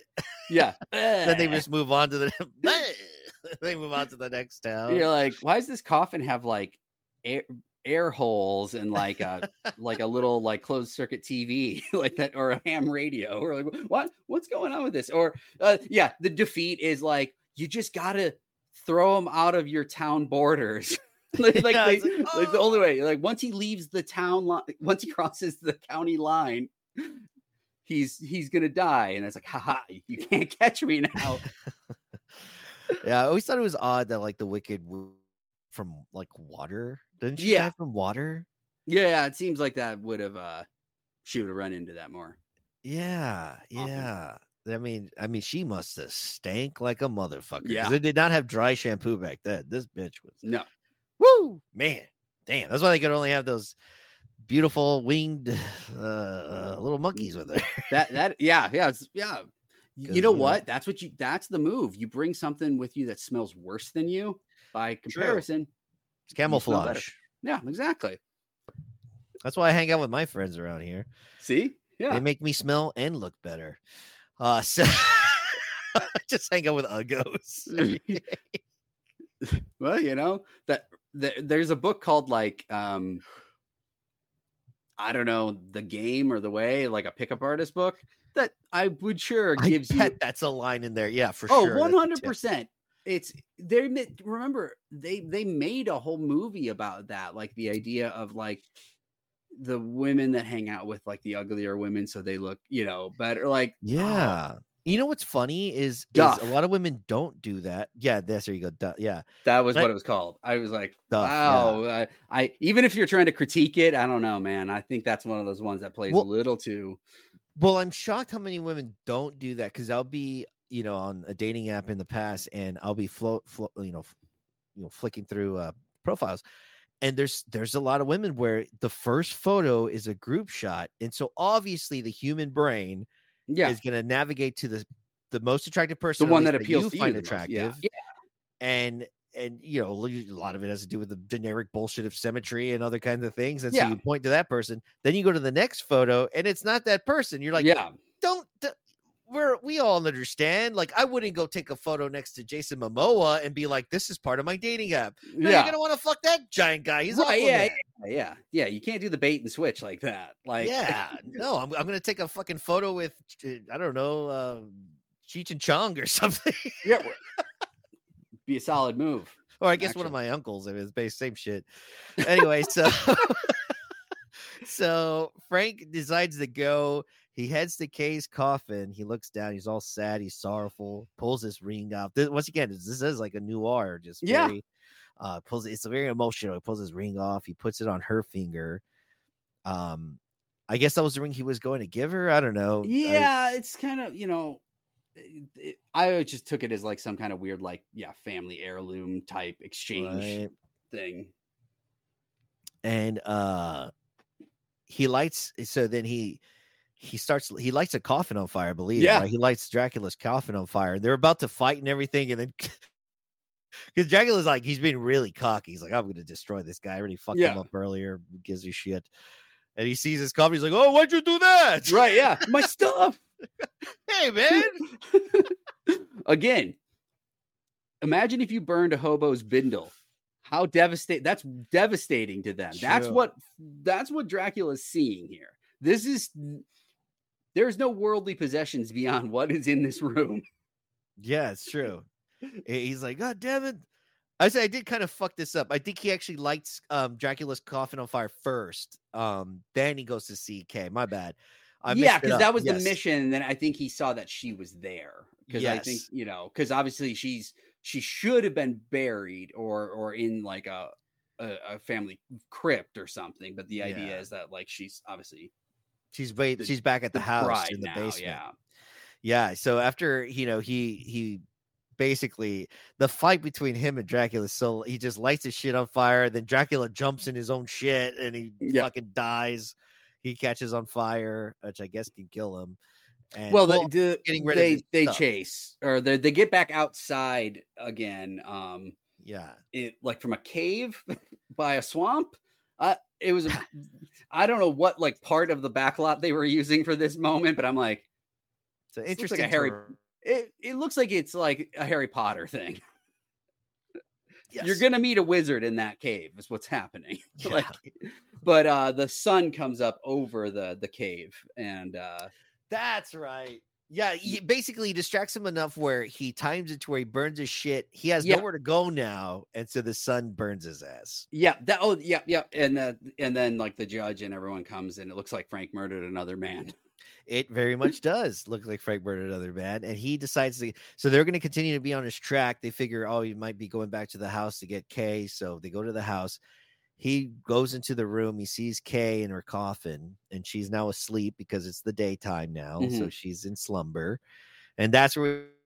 And he lights that woman on fire like a son of a bitch.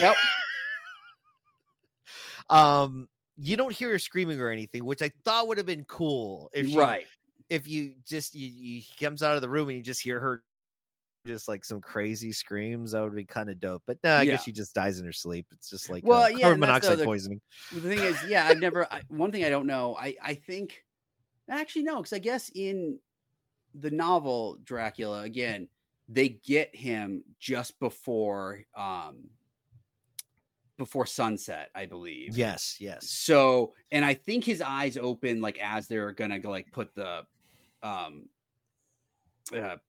stake or drive the stake through his heart. Yeah. So, because otherwise, I don't know. Do they just go totally dormant during like the daylight hours? So maybe, almost like hibernation or something. Right. Like, would she even really wake up? Like, if that was happening? Like, every movie's done a little different. I like the idea that they are in sort of a hibernation, but they will wake up if there's something at a level. Right. If something's threatening you or something, like, and it's like immediate. There's a knock on the door, like it's a Jehovah Witness. They'd be like, "Who is it?" Right. Although it would really suck though if they just had normal sleep patterns, they just had to sleep during the day, and like literally they had to sleep the entire time of sun up to sundown because we have like a Gatorade bottle on the side to pee in. Because it's like, do you risk like just getting up and like walking past the shaft of sunlight? I feel like because it doesn't look like it takes a lot to kill them, like in this case. So like all their windows just have like aluminum foil on the windows. That's the place you just like, I'm gonna be the town weirdo, no windows. No windows. Brick them all up. Yep. Yeah, no, I think that would be difficult. Or maybe you like it because it's kind of a little fun little game. Because a little stream of sun, it's just a little. It's like almost running your hand through a flame. Yes. Yeah. If you really have to be like just awash in sunlight for it to kill you, then I guess you're probably okay. You could just stay indoors. A couple of beams won't hurt. It's just a little pika. But so she fires up, she burns up, and the guy that we thought. At least that I thought immediately, which was Frank, he ends up living at the end of the movie. And so does Hungarian guy. I don't think he dies either. Nope. And neither is a doctor. No. Like, again, and that's the other thing. Like, this con artist, like, was not very successful. Like, he took out an old man, an old swamp woman, a swamp cat. Swamp cat. It's so good. Did he kill anyone else? And then, I mean, he made it so Kay was shot. He bit that kid, but he didn't bite him enough to kill him. And I guess, I don't know. I guess that kid's not going to come back as a vampire because it was the disease. I don't know what the fuck. It's weird. But he did bite a kid.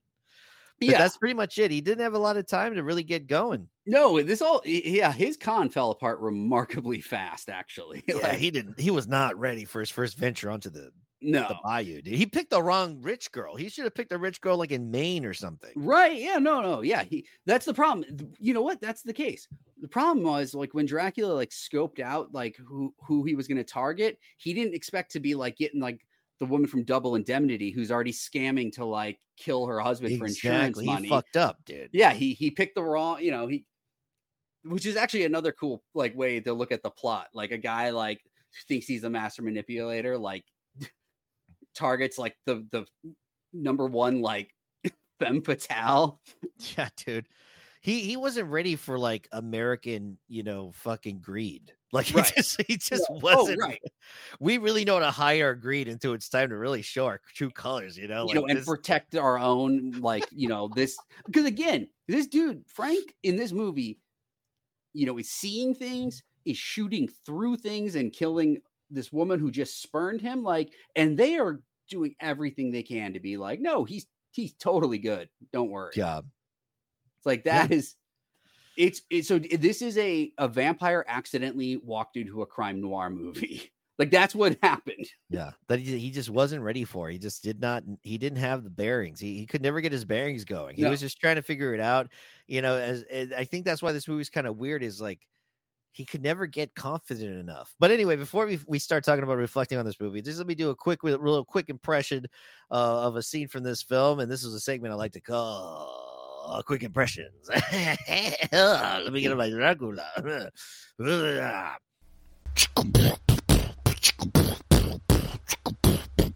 Quick impressions. Well, it isn't seldom that my enemies are so accommodating. I know all about you. You're not a Count Alucard, but Count Dracula, one of the undead, a lonesome thing, surviving on the blood of the living. Well, there will be no blood of the living for you because I'm going to destroy you. If you learned more about me, you would have not come here until after sunrise. Now it's not that that is going to be, it's not me going to be destroyed. And that is. What do you mean, last call? That was the voice you were giving Dracula, the guy who argues with the bartender about whether it was last call or not. That was a quick impression from Son of Dracula. And as you know, Matt, we do rate these movies by our favorite mustaches. We have the full Fu Manchu recommendation for hell yeah, the Walrus mustache for pretty damn good, the horseshoe for not bad, and of course the Hitler mustache.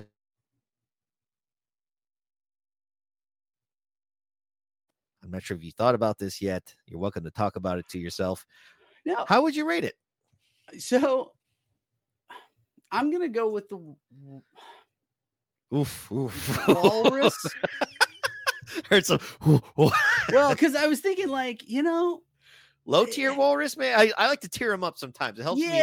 It helps me categorize better. What's a walrus and a half? So like, okay, mid tier.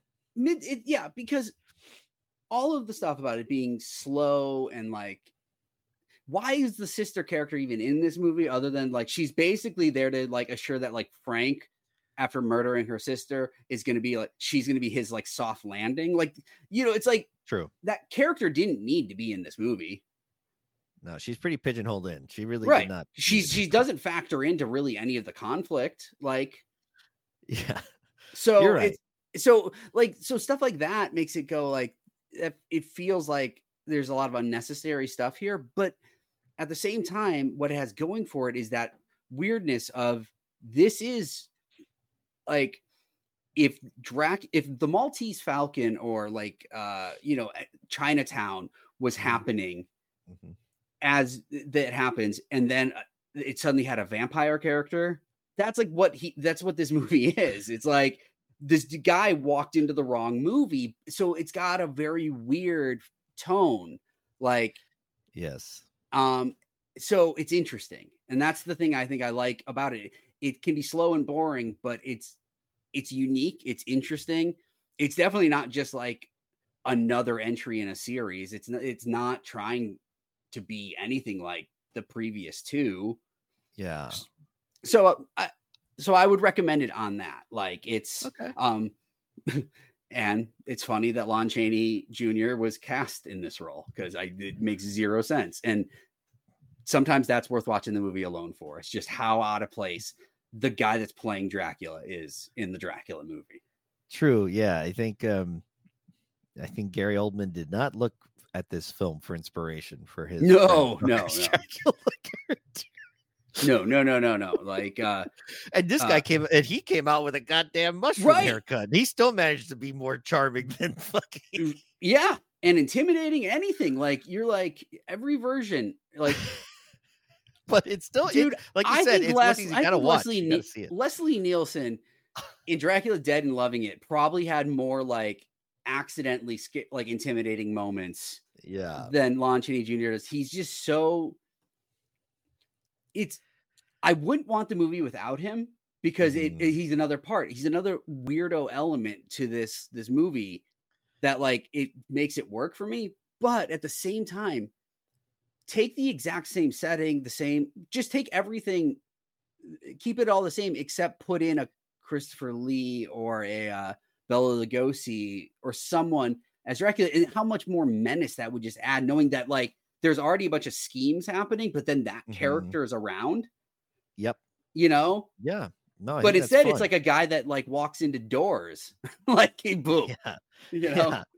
No, I agree. I give it a slightly lower, kind of more lower tier walrus mustache, because I do think people should watch this. I think they had a great idea of what they wanted to do. I think you could take out some characters. I think you could throw in some characters. Like I said, I wish there was a Renfield or some sort of familiar or somebody that could get him acclimated that at least could add a little bit of substance in the terms of why is he going here? Why did he pick this chick?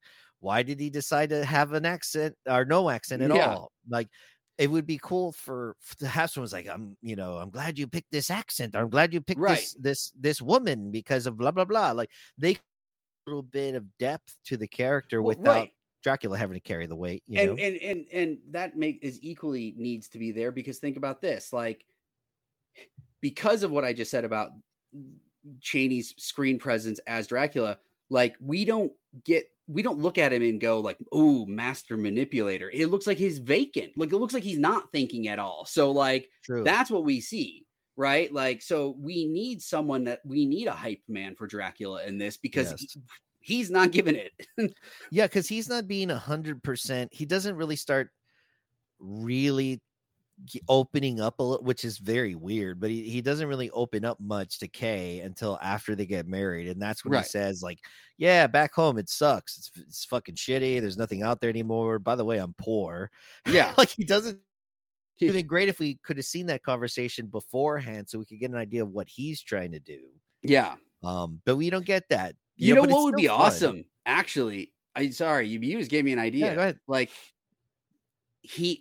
he thinks he's suckering Kay into like marrying him, and then like as soon as it's all legal, he goes, ha, and I'm poor, does the whole thing, and she goes, well, funny, I've been using you, so ha. Like, and like you see those two have that like where Mr. and Mrs. Smith moment, we're both trying to fucking fuck each other over, and then you see the tables turned on Dracula, because then at least how kind of generally ineffective he is, then we get it, right? Like he has been bested. Like, and then that's interesting, but otherwise it's just a dude that's just walking around, like going, like hoping no one sees through his grift. Yeah, because it would have been cool to have a Kay and Dracula fight, like maybe before Frank gets him, because the only reason she has Frank kill him is she knows the best way to kill this motherfucker is right before the sun comes up. That's the best time to do it. That's why he confronts him right before he's about to walk to his car. He's perfect timing, by the way, but he runs into him right at the perfect time, freaks him out, and then that's when he dies. But yeah, like it would have been cool to have a little pre-fight. But once again, it would more film time. We would more run time and more shooting. And that's just not what the kind of movie that Universal was trying to make. So I still think it's worth watching. I still think it's worth giving this a shot. Give it a chance. Give it a watch. If not, it's also great to just have, if you have I think a lot of these old black and white horror movies from back in the day are kind of fun to have at a party on a projector screen, just for people to pop in and check out, Yeah, because if nothing else, they're usually good at like some atmosphere or sets. And the visuals, even in the really low rent ones, they still have this kind of, it's not supposed to take place in the real world kind of like appeal to it. Yeah, the set designs are great. I thought they did a great job of kind of capturing a sort of Louisianan southern sound is good.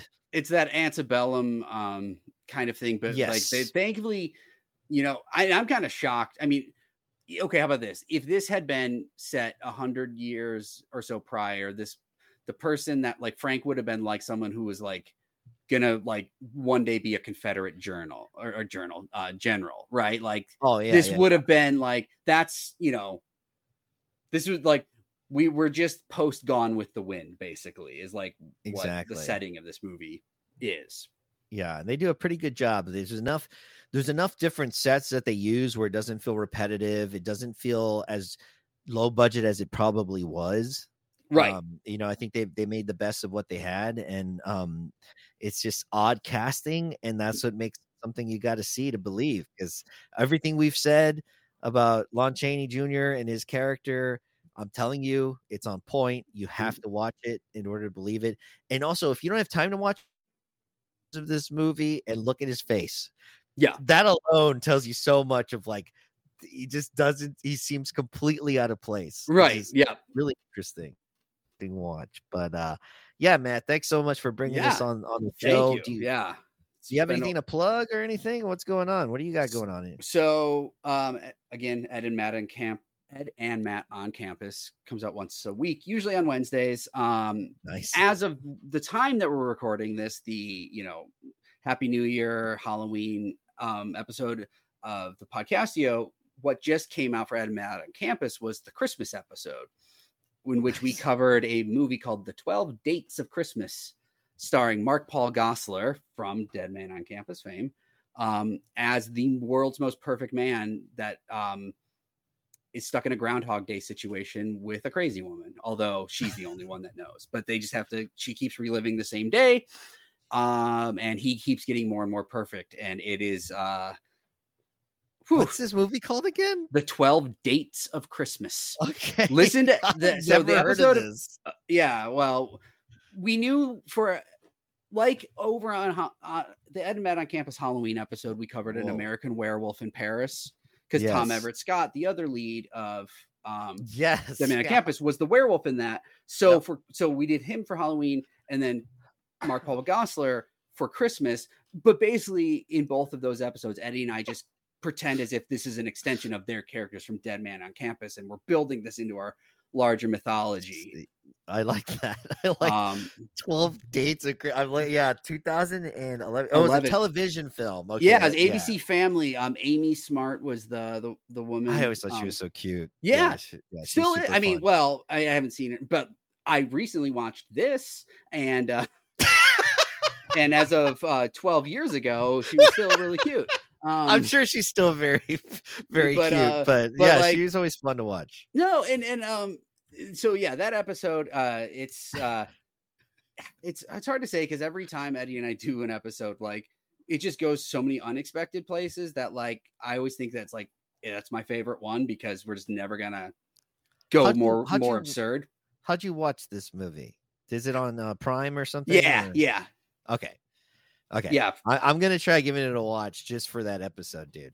But Eddie and I, I mean, like, I think it's the longest, like, because, Ed and Matt on Campus is also usually about 45 minutes to an hour, because we're talking about the same movie all the time for the most part. This one was an hour and a half. I think I made him run late to record with Yobo for the bloody bits, because we were just it covers a lot of ground. So that I would recommend. And going to be on an episode of The Grind Bin, which also, as of this recording, looks like, looking at my phone, just came out. It might be the longest episode in Grind Bin history. It's a movie called Death Machines. I couldn't remember. Oh, that's right. Yes. It Death is Machines. The most grind bin movie that has ever grind bin. I could have been on that episode. Yeah, you missed out, man. I'm still going to watch the film. I haven't seen it yet, but I am going to still watch it. I think it would have probably been longer if I was on it. So probably, I think maybe I did everyone a favor. I don't know. This episode is there was a lot to say, huh? How about this? I feel like I've really been on, I've been on several grind bin episodes, but this is the first time this is the first grind bin movie that I was on for the episode that I was on. I'm like, this feels like a grind bin movie. This feels like, something that they were covering, something they probably should have seen. Covered years ago. Sooner. Yes, because it's been around for over 5 years, I think now. So right. All the listeners know, if you're new to the podcast, by the way, the Grind Bin podcast I've loved for a long time.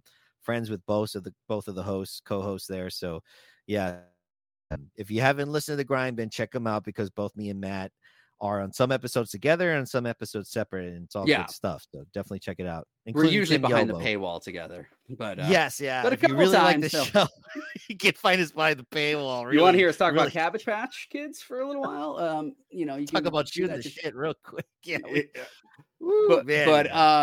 but yeah, so that Death Machines episode again, Okay. I just came out as we're recording this. So for whenever this episode comes out, it might not be the newest one, but I might see if I can pull this off and get this out just before on New Year's Eve on Sunday. So perfect. I'm gonna try my best. If I can pull it off, then give it a listen. It's a fresh episode and it should be a lot of fun. I haven't had a chance to hear it yet, but I'm pretty confident because I've recorded with those guys before, and it's always a good time. So yeah, man, thanks so much, Matt, for joining the show again. I didn't think we would talk about Son of Dracula this long, but I'm also happy we did because I think I wanted to say it. I feel good about myself, so I appreciate it. Yeah, no, I again, I knew even this is one of those movies that I was like, even if you hated it, like you're just like, this is like rock bottom, like it was gonna come up with a good conversation. There was too many interesting choices made. So like, you know, whether it makes you like the movie or not, who knows? But it's you know, something interesting. And I'm already thinking like there's got to be another one of these like weirdo like Universal sequel movies with like a mustache. Oh yeah, that like it's tough in the 40s. Oh my god, it's possible. There is. And you know what's funny? This is almost perfect. The Mummy's ghost or the Mummy's hand, one of those two, suddenly moves the action to a plantation in Louisiana, and the mummy comes up out of the swamp in a casket, which we did not mention in this. Dracula has a swamp casket when he makes his girl pick him up with her car. Swamp kit. And Lon Chaney Jr. is playing the mummy in that one, and I guarantee you it's the same set that was in this movie. Oh yeah, dude. So we could do an interesting experiment sometime is watch that one and just see how much of it looks just like Son of Dracula. I really hope it's the hand of the mummy. I have that on VHS for sure. And I love the way these movies look on CRT television. Yeah. There's something about watching Letterbox on a fucking shitty TV. It's the best ever, black and white, all grainy and shit. Right. That's the only way. I mean, because it's the mummy's hand. Like, what does that mean? Well, you know, we'll see what that hand can do on the next time of the podcast. You know, thank you so much for joining. Until next time, we'll check y'all later. Happy New Year, you sons of bitches, and happy Halloween. Yeah, and happy Halloween. Bye.